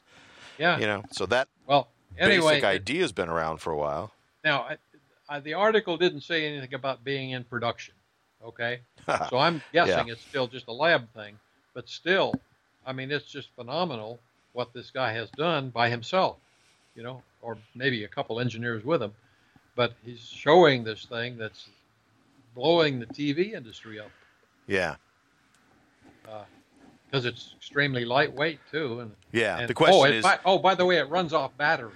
You don't even that's have interesting. a plug. Well, be interesting. What's really interesting is, will it be able to be produced? Right. Yeah. That's is it something that, you can have a great idea, but can you make it? Well, this is why that's mind blowing stuff. Is why when I lived in California, you and I used to go up at CES and see the future. That's where you find out what's coming down the road. Well, or Comdex. I think Comdex doesn't exist anymore, but Comdex was more about that kind of stuff even than CES. CES is just consumer electronics. Comdex was very specifically about technology and computer development. And but they kind of merged together. They really did. I mean, CES encompasses that plus a lot more. Like there was never television sets at Comdex. Yeah. But those technologies have kind of blurred anyway, the monitor technology versus television technology, right? Yeah. But basically, you say, well, what's the difference between a computer and a TV anymore? It's hard to answer that question, Mm-hmm. Just the emphasis, all I guess, is what you'd say. You emphasize the size of the screen versus the processing power, but the processing power that you have in the computer works on the other thing just as well. Anyway. So I saw an interesting article the other day. I don't have a link that I can stick up anywhere for you, but there was a company that's using a micro electromechanical systems, MEMS, to basically create a solid state device that moves air. And they have parts in production and some licensing with manufacturers. Of course, you couldn't talk about who they are, but they're going to probably start showing up in laptops. And these things are significantly higher efficiency than putting a cooling fan in your device. And it's a chip that is... sits right on top of your hot chip, right? Yeah, sits basically right on top of it, or they use a heat pipe going from the hot chip to this thing so you can make it even thinner because they can now sit next to each other. And they said that, it's like it generates air over short distances at like 180 miles an hour air being forced through this thing. Oh. And because it can do that pushing straight down onto the heat, there's a function whereby like the hottest part stays right at the surface of the heat, and this speed dissipates that, so they can really dissipate heat significantly better than a fan.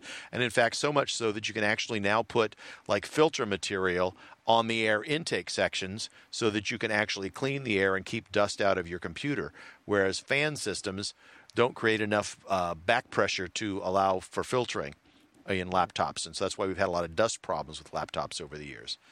And so it was very interesting to see this thing go off. The company is called Frore, F-R-O-R-E Systems. And the devices they're calling them are air jet cooling. And they have a working system where they have these sort of like vibrating membranes that are stimulated at the, microscopic level, that then create pulsating jets of air that go straight down onto a processor and then come out to the side.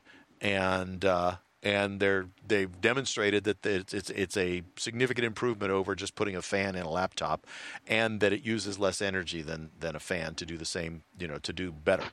So I have a feeling you're going to start seeing those kind of things. In fact, this is the kind of company I'm looking at going like, I could see Apple just sort of going in and acquiring these guys, because that would give you a major advantage over the next guy, because it's silent and cools better.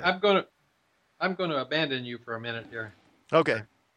So anyway, Frore Systems, the name needs some work. Frore. But apparently they've been around for a couple of years now, and they've just started. They've just introduced the AirJet system as it works, and so they say it's faster, quieter, thinner, lighter, and dustproof. So kind of cool. I'm excited to see what that does for laptops and who they'll be working with. It's funny though, because they show them with laptops, showing tests with laptops that look suspiciously like MacBook Airs. So we'll see. We'll see how this all plays out. But and it's funny because they talk about removing watts of heat for how much watts of power, and I don't know how that directly relates to stuff. But they're saying that the 1750 of pascals of back pressure is 10 times higher than that of a fan, in allowing some dust-proof devices because you can filter at only 21 dBA of noise. So. Oh, that sounds pretty impressive. Yeah. I found their link, so I will share it with you, and you can read about it because I was very impressed when I read this, and like I was saying, their demo systems where they showed a fan-based system or a passive cooling system versus their system looks suspiciously like they set these up in MacBook Airs. So we'll see. They've of course got all marketing things removed from the laptops, but they amazingly they look like Airs. I think that's exciting, and if it does what it says it's going to do, if somebody can lock them into their devices and not somebody else's, I think that's going to be a significant advantage to them. So yeah. What do you make of the new HomePods? Yeah, so there's a brand new second gen full size HomePod, and it's more like a big version of the HomePod Mini than a redo of the old HomePod in some ways, in that it's using one of the S chips, which is the chip that's in the watch. Right. And one of the things people noticed was that it now supports 802.11n as opposed to 802.11ac, which the old one supported. And that's because the old one worked on a phone chip, and the new one works on only the watch chip. And the watch chip only supports N because AC pulls a significantly more amount of current, which in the HomePod wouldn't matter, but in the watch it does. And so that's why it only supports N. But I think most people... But on the functional side of things, you actually have fewer microphones, speakers to get the cost out. Right. So they're using an S7 chip, and they've gone to a one woofer and 5 tweeters instead of one woofer and 7 tweeters, and I think they're using 4 speakers instead of 6. So, my experience is, because I have full-size HomePods and I have HomePod Minis. The HomePod Mini has one speaker. So obviously it doesn't have quite the richness of sound, but it's also got like 2 or 3 microphones instead of the 7 microphone array that the original HomePod had. It works fine. And in fact, if I'm standing equidistant between the two, the Mini tends to react faster and pick up what I'm saying better, and it doesn't have any problems misunderstanding what I'm saying. So I don't know. I think that the first one was probably over-engineered, and they're coming back and saying, we didn't really need all that stuff. So, well, whenever you have digitally processed sound, that introduces delay, no matter what you do. The question is, can you get that delay down enough? That's why it's even noticeable in your experience, right? Noticeable? Well, what delay are you referring to? You said there was a little bit of faster response in the Minis than there was in the... Well, yeah, if you have the 2 speakers standing there and you say, hey, Shlomo, turn on the lights, the one that responds to me very often is the Mini. And my point is that the delay would be roughly the same in either of them. The Mini does have it's a watch battery, but it's a newer generation watch battery. So that's why I think it's a newer generation processor. That's why it's more responsive. But as far as the speakers go, or the microphones go, the Mini has significantly less microphones than the original HomePod had, and yet I've never had it misunderstand what I'm saying. So my point is that by losing a few microphones, I don't think you're going to lose anything. By losing 2 of the 7 tweeters, I suspect that will be hard to hear the difference as well. But, that remains to be seen. I'm sure there'll be people out there testing, frequency response and all kinds of stuff once they're shipping. So, yeah. Well, But when you have multiple speakers, in order to get that all to work effectively, it's coming. They're coming in as individual signals to this processor, this audio processor that's in Sure. there. Well, I mean, And but we've had speaker enclosures that are maintain, that have multiple drivers in them for years and years and years. That's nothing new. yeah, I know. But when it comes down to actually measuring the performance, uh, the processor has to go faster if you've got more inputs or outputs, or uh, vice versa. You know, you can slow it down if you've got fewer. I mean, not slow it down. To get equal performance by digital systems, you've got to, it affects sample rates, and then what do you do with that sound? How Right, but I think that they've just got an amplifier going through some standard circuitry to split the signal between their woofer and their tweeters, right? And the same well, signal is probably going to all of those tweeters. Although I take that back, I do know that they have talked about both this the new one and the original one doing some beamforming of the sound. So they are yeah, driving each of the tweeters independently. You are absolutely right. yeah. That unless somebody's figured out a way to do this in analog processing, you know. Yeah. But there goes your size. Digital gets you. You can do a lot in small space. Right. Analog's not that way. Yeah, well, and that's part of the thing is that, like, these speakers. I mean, they're like if you take a paper towel and cut it in half. That's about the size of them. They're that diameter and that height. Yeah. So anyway, obviously the reason for coming out with a new one is to get the price down, but still have a Keep premium quality. Yeah, keep the profit up, but the price.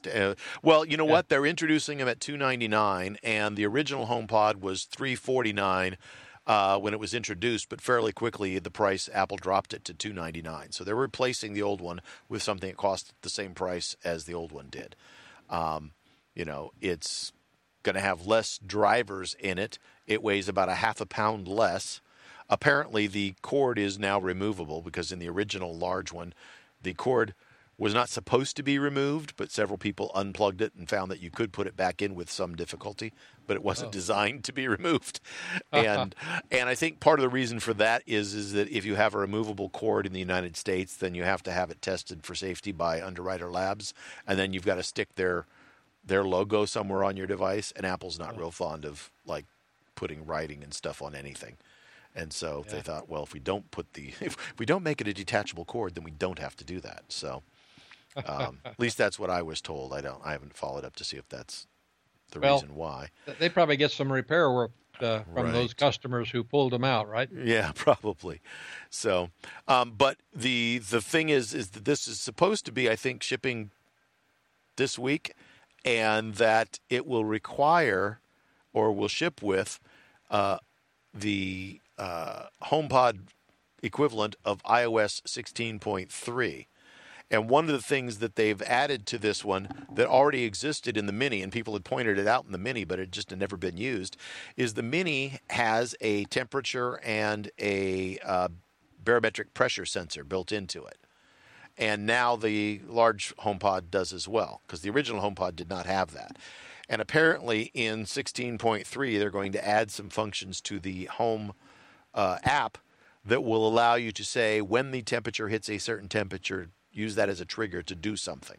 So, like, when the temperature in the room that the HomePod is in triggers, then turn on the ceiling fan or something like that. Yeah.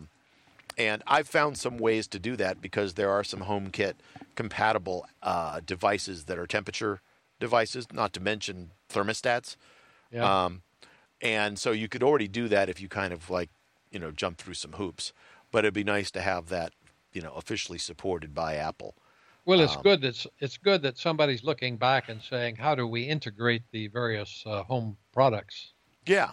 Yeah. How do you make a smart home smart, right? It's like, Yeah. I don't want to have to say, yo, Shlomo, turn on the fan. I can do that. But it would be nice to just say, hey, it's getting warm in here. Have the system know that and say, it's getting warm. Let's turn on the fan. That'll make it more comfortable. We want to keep it in a comfortable state, Yeah. Or conversely, I have a whole house fan that during the summer I use, and I crack windows open and it pulls in cool air from outside. Well, if at 3 o'clock in the morning it's now cold outside, it may be too cold inside. So it'd be nice to be able to say, hey, at a certain temperature, shut off the whole house fan. Because, I don't want to have to wake up because I'm cold and shivering at 3 a.m. and shut the fan off. It'd be nice if it just said, hey, the house is, 55 degrees and, you've got summer blankets and stuff on and you're now cold. So shut the fan off. Speaking of cold, I have a leg health issue that I have always I had have a leg feet. as well. In fact, I've got a pair. They came that way. No, anyway, in order to sleep at night, I have to use the current product that I have is just a sleeping blanket. Right. And that makes me hot in other parts of my body that I don't need heat. Yeah. I would like to be able to buy electric booties that run off of batteries, something that so I don't get the cord messed in here. Well, I tell But you what, when I was talking about how cold my feet were when we were in Green Bay, Yeah, they sell electric socks that run off of batteries. I figured they did. I didn't buy them, and I was wishing I had, because that probably would have been the one thing that would have made a difference, because my boots were waterproof. Even though I was standing in a puddle, my feet were very dry. They were just cold. Yeah. So electric socks might have made the difference. I did have a vest that I wore under my parka that ran off of a battery, and that kept me warm. And so I was actually, very comfortable, my torso with the vest and then the big heavy parka over the top of it. But yeah, they sell those. You can find them on Amazon. You ought to look into it and see if the only thing is that I don't know how large the battery is for those things and how that's attached, Well, because you as don't long want as it's something rechargeable, right. But I mean, you don't want this big clunky thing, that every time you move, you're banging your batteries together with your feet. So, Yeah. I mean, hopefully it's thin and small and unobtrusive, but yeah, that would make perfect sense. But anyway, I did want to go back real quickly. I mean, was that all you wanted to say about cold feet? No, I'm done. I'm done Okay. with that. Yeah, I just wanted to finish up with we talked about the HomePod, and what hasn't come is iOS 16.3, and that is due out this week. I don't know if it's available yet. We'll see. At least the rumor is that the Gold Master has already shipped, and that it'll be available. And a lot of people were assuming that it'll be available come Tuesday. So we'll see. When it's available officially. Oh, guess what? I just checked on my phone and it says there's an update available, iOS 16.3. So it happened while we were talking, because I checked it before we started the show. And so we'll see. One of the things that it's supposed to do, like I said, was obviously they always say some, bug fixes and things like that. But it was supposed to add some functionality and some triggers for your HomePods. And once you update your phone and or your iPad, then you have to update your home devices as well, HomePods and Apple TVs, and because all those run on flavors of iOS. So it'll be interesting to see what actually is in there. Yeah. So I'm looking, Well, and Mac Daily News has yet to say anything about it. So well, I may have hit it just perfectly. They basically changed how they deliver software upgrades, or the numbering system at least. When they came out with iPad OS 16, that had a lot of features that weren't built into 16. So that 1, 2, and 3 now are adding functionality. Right. Yeah. Yeah. It used to be those were kind upgrades, of. Yeah. It seems like those used to be mostly bug fixes, and right. And now they've kind of gotten in the habit of they announce the OS with features A, B, and C, and then when they release the first version, it has A but not B and C. And then when version 0.1 comes out, they add A. And when version 0.2 comes out, they add B. Yeah. And to be honest, I don't mind that. I'm good with that. You know. So let's see what is in Well, this except- one. According to Mac Rumors, new Unity wallpaper honoring Black History, because it's Black History Month is starting in February. Security keys for Apple ID allows users to strengthen the security of their account by requiring a physical security key. Some people have bought these things like little YubiKeys or something that you have, and it plugs into like your Lightning port, or you hold it up to the thing and the NFC will pick up that it's there, so that way you not only have to have a password, you have to physically have something with you. What would terrify me is if I lost that thing. Now I've lost access to my stuff. I can understand like for some work, if they gave you a work device and they do that, yeah. Well, they keep a key somewhere else too. Right. You have a master key that could get you in case you lock yourself out or lose your device or get stolen. Let's see. HomePod support for the HomePod second generation. Emergency SOS calls now require holding the side button with the up or down volume button and then releasing in order to prevent inadvertent emergency calls. Fixes an issue in Freeform where some drawing strokes created with Apple Pencil or your finger may not appear on shared boards. Addresses an issue where wallpaper may appear black on the lock screen.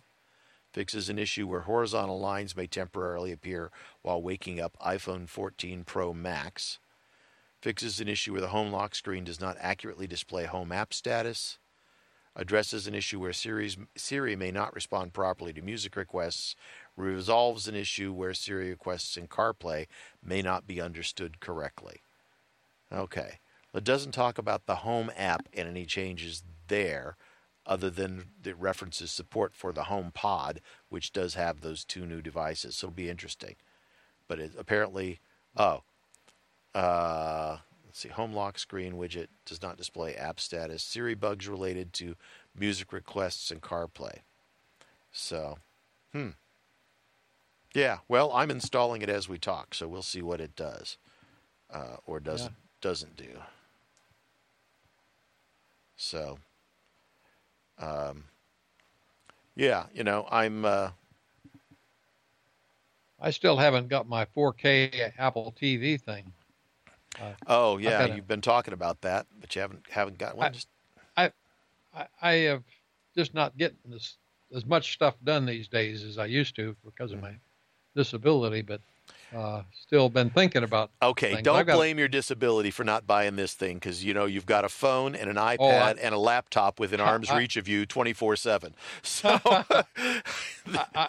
I know, but priority wise, I have pushed that down because I really want to get this antenna for my local stations. Right, that next gen TV antenna thing, right?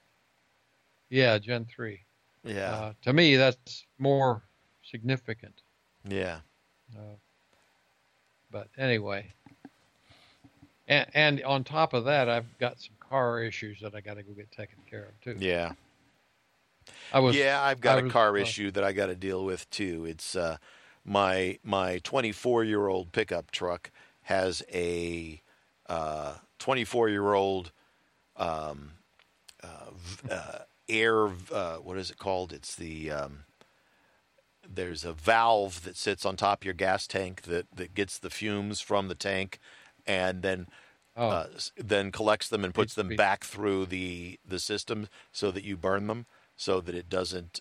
There's no evaporative, gas fumes going out into the atmosphere, and the valve is apparently failing. Usually when you get that engine code, it indicates that you've got a bad gas cap and it's not sealing properly. But I replaced the gas cap, and then eventually the code came back. And so I cannot get my car to pass smog in California until I can get that code to go away and stay away. And that means now apparently I've got to buy this new valve. On the positive side, I've used the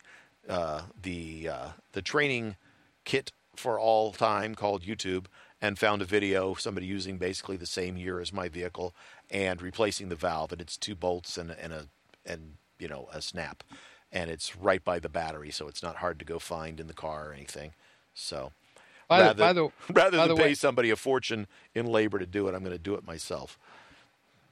anyway, I read an article by a Californian complaining about a deal like similar to what you're talking about, except that he didn't notice in one of his earlier notices from the state that he was supposed to, get something done in order to pass the test, and there was a date, and he missed the date, and as a result of that, he can never get his car registered again. It's a junk car. Holy moly!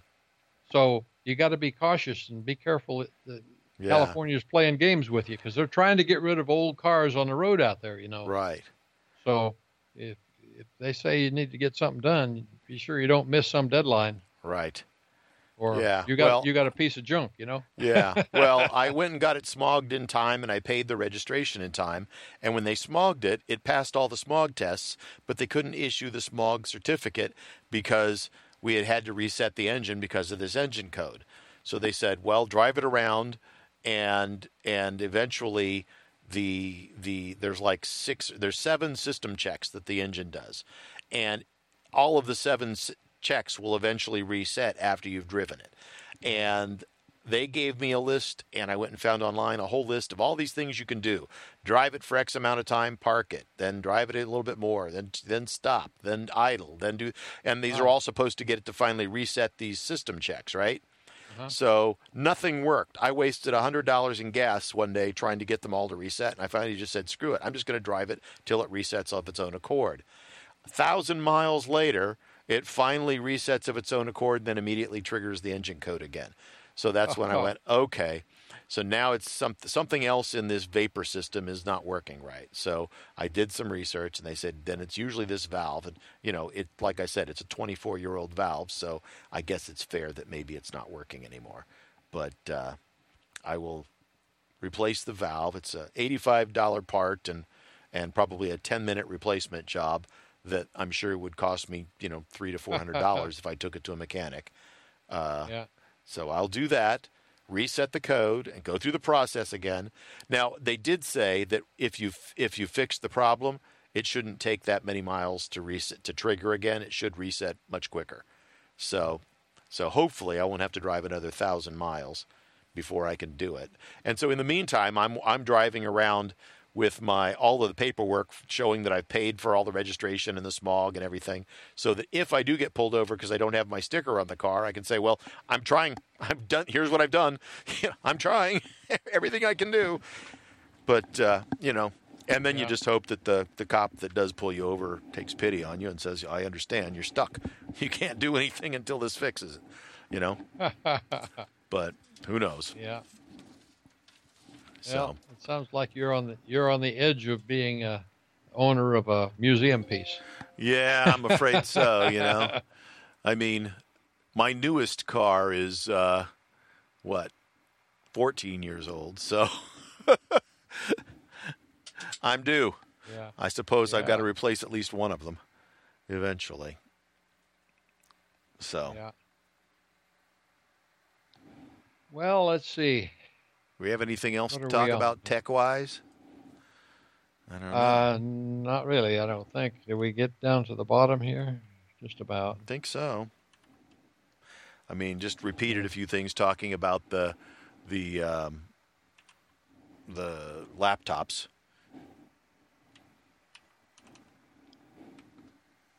Yeah. So. Well, shall we call it a day? I think so. We didn't start till Yeah. a little after 12, but it's almost 2 hours. Yep, we've been going a while. We've been at it. Hour and Unless you 53 want to- minutes and 38 seconds. Unless you want to listen to me get on with my nostalgia over my farm picture here. Yeah, well, yes, you looking at nostalgic pictures is great audio source, right? Although I got to say, I enjoyed looking at the farm picture too. That was kind of cool to see a picture of the farm that you grew up on. Yeah, we did that prior to the show. We were looking at that, and you found an old aerial picture from the 40s of your farm when you were a kid. which is very the cool. place where I grew up, and I've wandered around every foot of this space, so I know what's supposed to be where and when, Yeah. right? Yeah. So you could kind of identify it. But it's kind of a rare thing to be able to do this because very Right. few people have even a picture of the house that they were in, back Right. in the day of when you were 5 or 6 years old, Sure. Yeah. And I suspect there's probably more people than you think that do, but unfortunately too, it's not like you can go back and visit anymore because that particular farm is now underwater because of a dam that had been put in, and so it's now part of a lake, basically. That's right. And I might mention a piece of the, at the time, new technology or latest technology, and that is the old water cooler air conditioner that was in the upper window of the house. You saw can see it on the end of the house. That's what that is. That's it was a swamp cooler? Large unit. That was a swamp cooler, and there was a little drain that went down the side of the house because it gathered water, pumped water through, and then right. it overflow occasionally. In my youth, you were in the military. I grew up like 3rd through 8th grade in New Mexico. We lived in the desert where it was hot and dry. So swamp coolers were the way you cooled things off because it was affordable, much cheaper than refrigeration type of air conditioning units. And, it was so dry outside that, having humidity in the house was a good thing. Yeah, I have a younger brother who still lives in Tucson, and that's his primary air conditioning is, I think, the swamp cooler. Yeah. I think he still uses that, Yeah. or maybe he told me he changed it, but Yeah. Well, evaporative cooler is what they call, but yeah. But we call them swamp coolers, and this one's basically mounted on a window on the 2nd floor of your house, and ours in New Mexico was on the roof. Yeah. Well, the idea was that window, right out inside of that window was the stair steps that goes downstairs. So we left the staircase open so that the cool air not only would cool upstairs at night, we'd close the door at night, but during the day it came out of that door and cooled the entire downstairs. Right. And you controlled where the wind went by having a cracked window somewhere in the extremities of the house, so it would be brought in by the fan upstairs, right, and cooled in the process, and then it would flow out somewhere, usually on the north side of the house where it was shaded. Yeah, I think Mom left the window cracked above the sink. Yeah, so that kind of guided the air. So, just looking at this, and again, this is not great radio, but which direction is north, south, east, and west? So we're looking at like the wall that has the swamp cooler in it is facing which direction? West. That's on the west side of the house. That's the west side. Okay. So north would be the left side then, where you sort of see the shadow and where the power pole sits out in front of the house on the north side. Right. Okay. So, anyway, that was the technology of the day. In fact, the interesting thing is, as I pointed out when we first looked at this, is the shadow from that power pole that's just out there, because electricity was new to the farm, what they called REA, Rural Electrification Association, where they were bringing 110 volts to the pole next to your farm. Yeah. And I remember the night that the guy came out and cut it over or tied it into the system. And we had outdoor lights, a big light in front of the house in that area, another one out at our barn, and another one over at the garage. And we had all three of them on, and we could run around and play out in the dark, just like as it was daytime, right? Yeah. Like, holy moly, there's light out here. Yeah, that was a marvel. It was exciting. Yeah. No, it's funny, because it's like it wasn't that long ago, right? That's when electricity wasn't something you took for granted. But I have to say I'm 80 years old, so I think it was a long time ago. Well, you are, but it's within the lifetime of one person. We were still living in a place. There were a lot of people living in places where they didn't have electricity. Yep. I mean, we talk about not having television. You didn't have electricity. Television wouldn't have done you any good. By the way, at this time, we did not have a TV because there was no antenna on the roof. Right. Okay. It was a rotating monster antenna, and it would have been evident in this picture. Right. And it's not there. So this was definitely very early. Pre-television, yeah. Yeah. Yeah. You maybe had a radio, but Oh, well, that was the Saturday night entertainment. Dad Right. had a easy uh, sleeper type chair, laid back, right. and us kids would be on the floor between him and his chair and the radio, or right adjacent to it, leaning on the wall, listening to Our Miss Brooks and Gangbusters, and I forgot what other shows. Yeah. But those were really that was the family entertainment. Yeah. Listening to radio. Yeah. In fact, and I'm sure the generation before you said, listen to that radio. We used to read books. You guys just listen to the radio. It's lazy generation. Yep. That's probably what they were saying. Yep. That's, each generation says, the new technology makes you lazy, right? Yeah. I had it rough. I had to, insert whatever. I always liked I can't remember which comedian. I think I heard it first, but I was like, I had to walk uphill in the snow to school every day, both ways. Well, you see, that was one thing. That even though we lived 2.5 miles from the closest town, but 4.5 from the one where we went to school, we never had to walk to school. Even the kids lived in town. Most of them lived within a few blocks, but people still hauled them around in cars. So we were kind of the first commuter school kids, I think, in that time. Because definitely my parents, both of them, in fact, my mother rode horse and buggy through a creek, and I saw the creek with the tire tracks from the buggy going down into the creek and coming out of it. It was still there after all the years, because she pointed them out to me.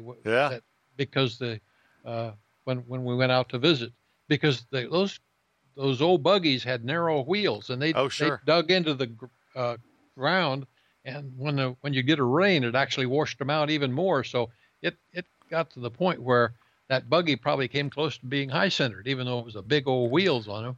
Yeah. But the wheels just dug those tracks right through there. Yeah. And it was kind of like a railroad track. You didn't have to steer it at that point. There was nobody going to turn that buggy in. Yeah, it was right in the groove. Yep. For sure. Anyway, it's fun to look at old pictures like this and reminisce. Yeah. Well, especially when it's an old picture that it's like, something you relate to and you remember, right?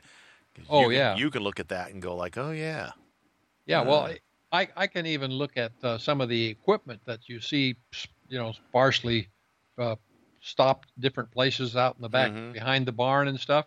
Yeah. And tell you what each piece of equipment probably is, because I knew where each thing was parked, Mm-hmm. Yeah. Anyway. Yeah, and it's not like they were in random spots. They were put in place so that you could know where to go to get it, right? Yeah. 'Cause that's where it goes. Yeah, now the interesting thing about this picture is from one top left diagonal to the lower right is probably a half mile. So it's a picture of a pretty good size area. Yeah. So it goes all the way from the highway, which ran in front of the house, although that you can't see that on the picture, but it's right at that edge or that corner. Yeah. Clear back past the farm pond. Yeah, well, you've got a nice line of trees there that act as a windbreak, right? Yep. They called it a shelter belt. Yeah. And in fact, you can see all the rows if you look at the lower left side. That was our Christmas tree line. Those were fir trees, and then we had taller trees in front of those. But those fir trees were best windbreak, Yeah, thick and bushy. They were thicker. Yep. So, and I can tell you which trees were mulberry trees and which were elm, and different kinds of vegetation around there. Yeah. But and up at the top there, is that a pond with some trees lining it? Yes, right on the other side of that dam that created the pond there were some cottonwood trees. Mm-hmm. And cottonwood, if you're not familiar with it, when the seeds pods came out, then the wind blow, you have these look like balls of cotton blowing all over the place. They were just like picked cotton in cotton country. This was not that kind of cotton. Right. There was obvious name for it. Don't remember. I must have been visiting family or something back in Kansas or the Midwest somewhere, but I've been around when the cottonwood trees are letting the pods go and they're cottony type of. It wasn't cotton, but it would look like cotton, thus the name, right? Yep. Fluff, Yep. basically, fluffing around. And I remember seeing that and being impressed because it almost looked like it was snowing as it was coming down from these trees. Yeah. Yep, so, it was, and you can see a little bit of that shelter belt in the upper left on the left side. It went around. It wasn't straight across behind the barn. It protected the farmhouse and other things from the west, and then clear across the north side, it went northeast a little bit, but mostly it was, we were protected from the windy, cold storms that came in during the wintertime. Yeah. Well, and if snow was going to blow in and pile up, you'd hope it'd pile up against the shelter belt. That's where it piled. And then there'd be less piling up against your house and your barn and things that you needed to be able to get to, right? Yep. The whole purpose for planting that row of trees. So my phone just rebooted, so it's now booting up into 16.3. Well, I hope you didn't get a brick. Yeah, me too. So we'll obviously we're not going to be able to talk about it today, but I'll share next week how that install went and see if there's any updates or anything interesting about it that beyond what we already learned. So I do want to add too. My family, my close family, suffered a loss this week. We have a pack of wiener dogs. We had 3 of them. The oldest one, Grant, passed away this week, so it was kind of a sad time for us.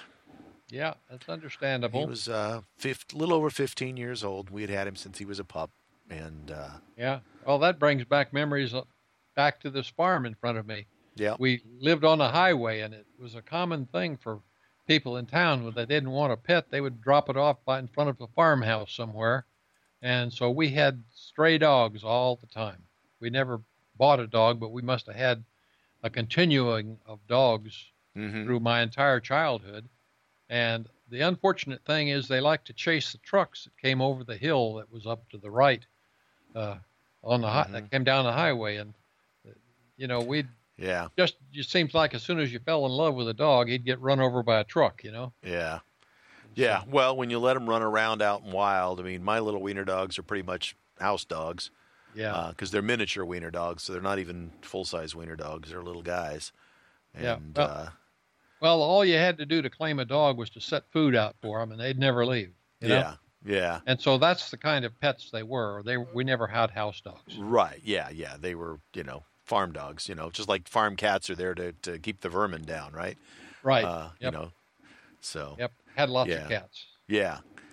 Yeah. And they often lived out in the barn where they had some protection, and a haystack, hay bales they could sleep on. And so. Yeah, and that's a good place for little critters to go skittering by. So they here's a really good memory about this farm.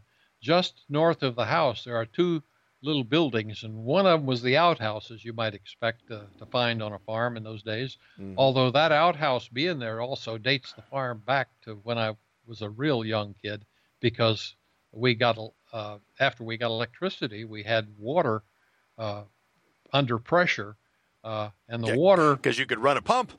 that's right, because we pumped the water into our system, our cistern, I should say, which was the big hole in the ground just north of the house, through a 1-inch pipe that went for about 3/4 of a mile from our section south of us, where there was an actual well in the ground. So it came a long distance in a 1-inch pipe. So it just sort of barely ran out of that. But you'd go down and start this little pump down there and let it go for 24 hours, and then you could go refuel it and do it again. But it provided more than enough drinking water in that cistern. And but anyway, we finally got running water along with the electricity, and so boy, we thought we were really living.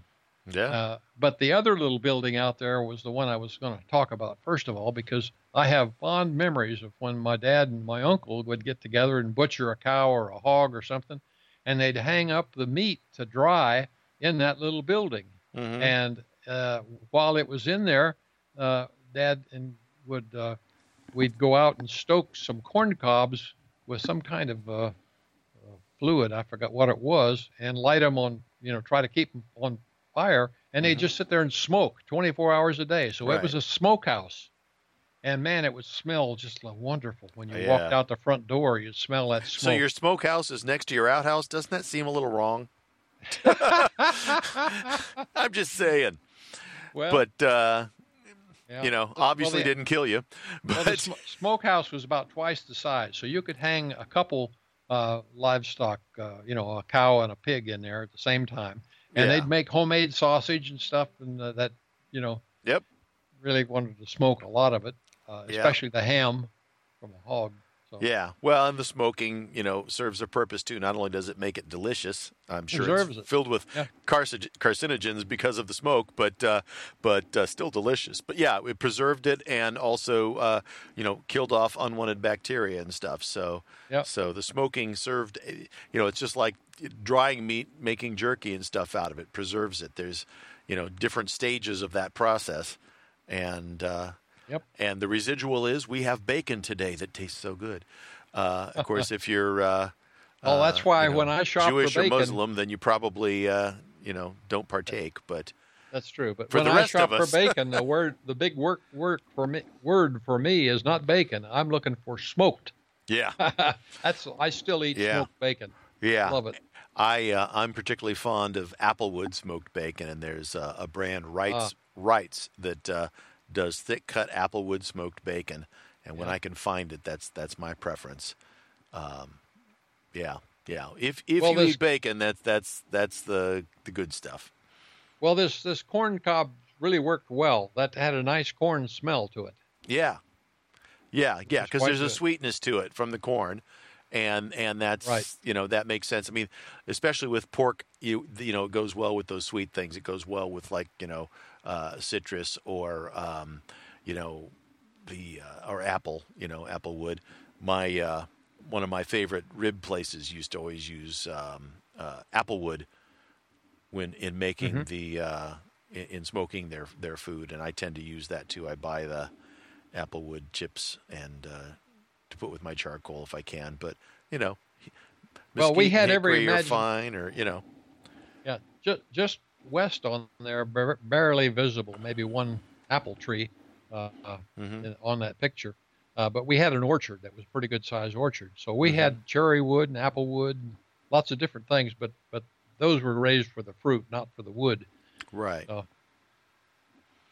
Yeah, but you want those kind of varieties in your food. So when you live Yeah. on a farm, you either grow it or you can buy a little bit or you trade, right? It's like, Yep. hey, we're growing this and our neighbors are growing that, so I'll give you some of mine if you give me some of yours. well, on the farm, we up near the pond, just below it, there was a big. Well, it's not shown in this picture. I'm puzzled as to what that building that's there is because I don't remember it. We had a stock tank that we used as a watering source for a garden that was just right below that. Okay, what building are you talking about? I don't see a building up by the pond. Right centered on the picture near the top, but just this side of the pond, down below the dam. Uh-huh. You see the dam that runs across there? Yeah. There's a thing that looks sort of like it's got like a white rail along the top of it or something, or is that just a scratch on the... Well, I'm assuming those are buildings of some kind, but I don't remember them. Yeah, I don't... that's- That doesn't look like a building to me. I mean, just looking at the other structures that are there. Well, it's not round like the stock tank was. Right. So I mean, I think part of it's being distorted because I think that Y shape on its side is a scratch on the picture because there's lots of those in there.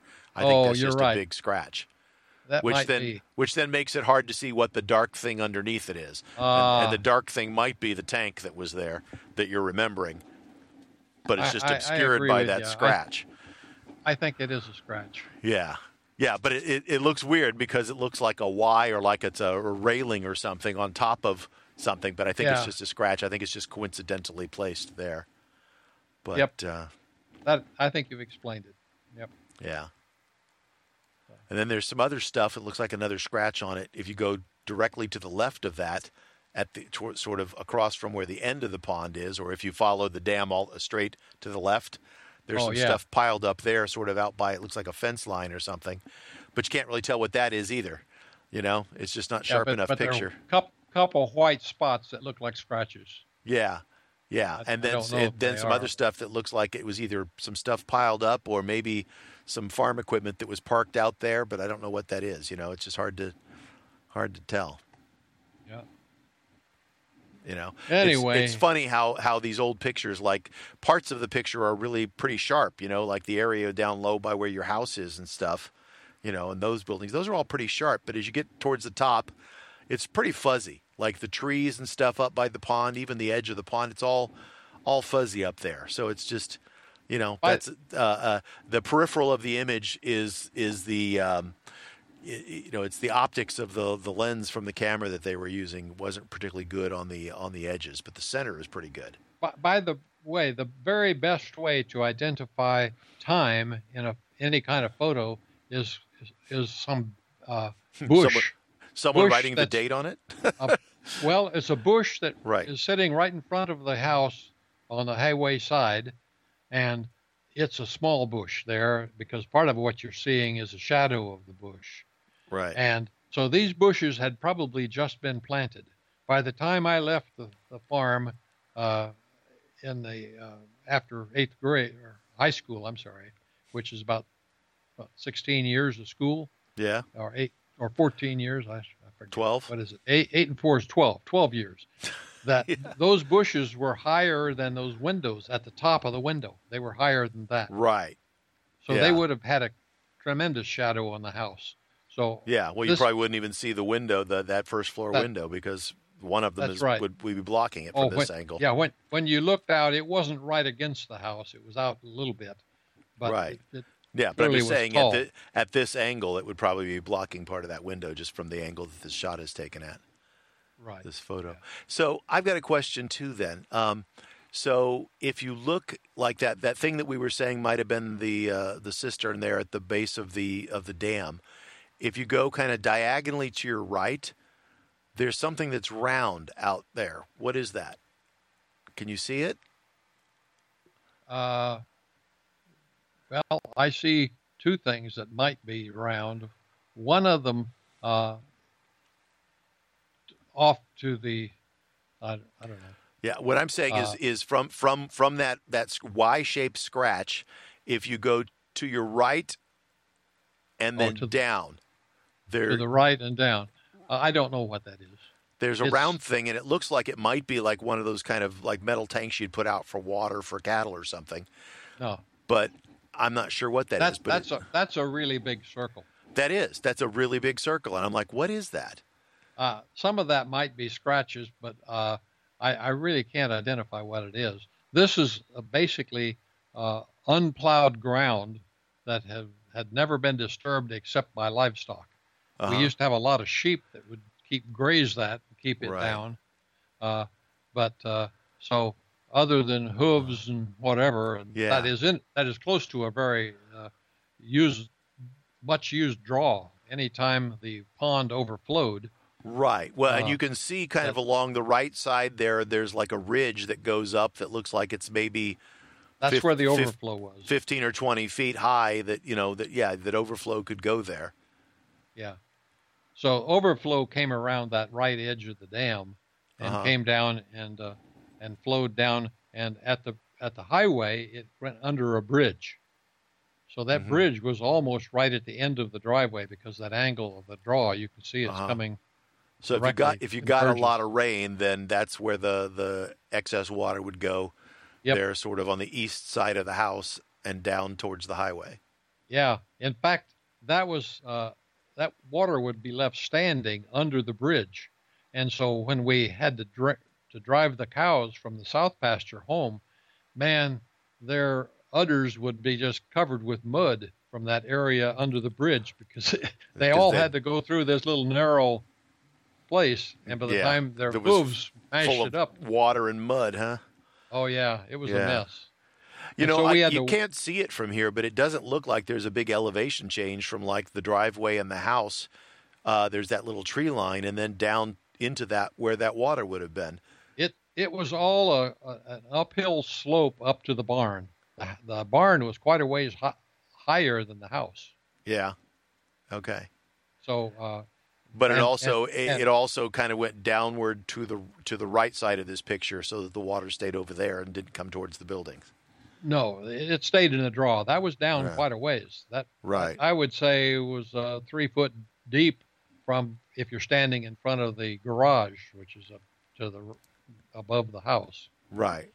And that's fairly close to the draw, so that goes down steep. Okay, yeah, and see that you can't see that from here. See, That's what. yeah. So there is a pretty good drop off, so that it would have to be a heck of a flood to come up over that and come back yes. towards the house. However, I will tell you, in 1951, when the river did flood, and there were some friends' family that my dad rescued that lived down a mile south of us, and the river was another mile further down from there.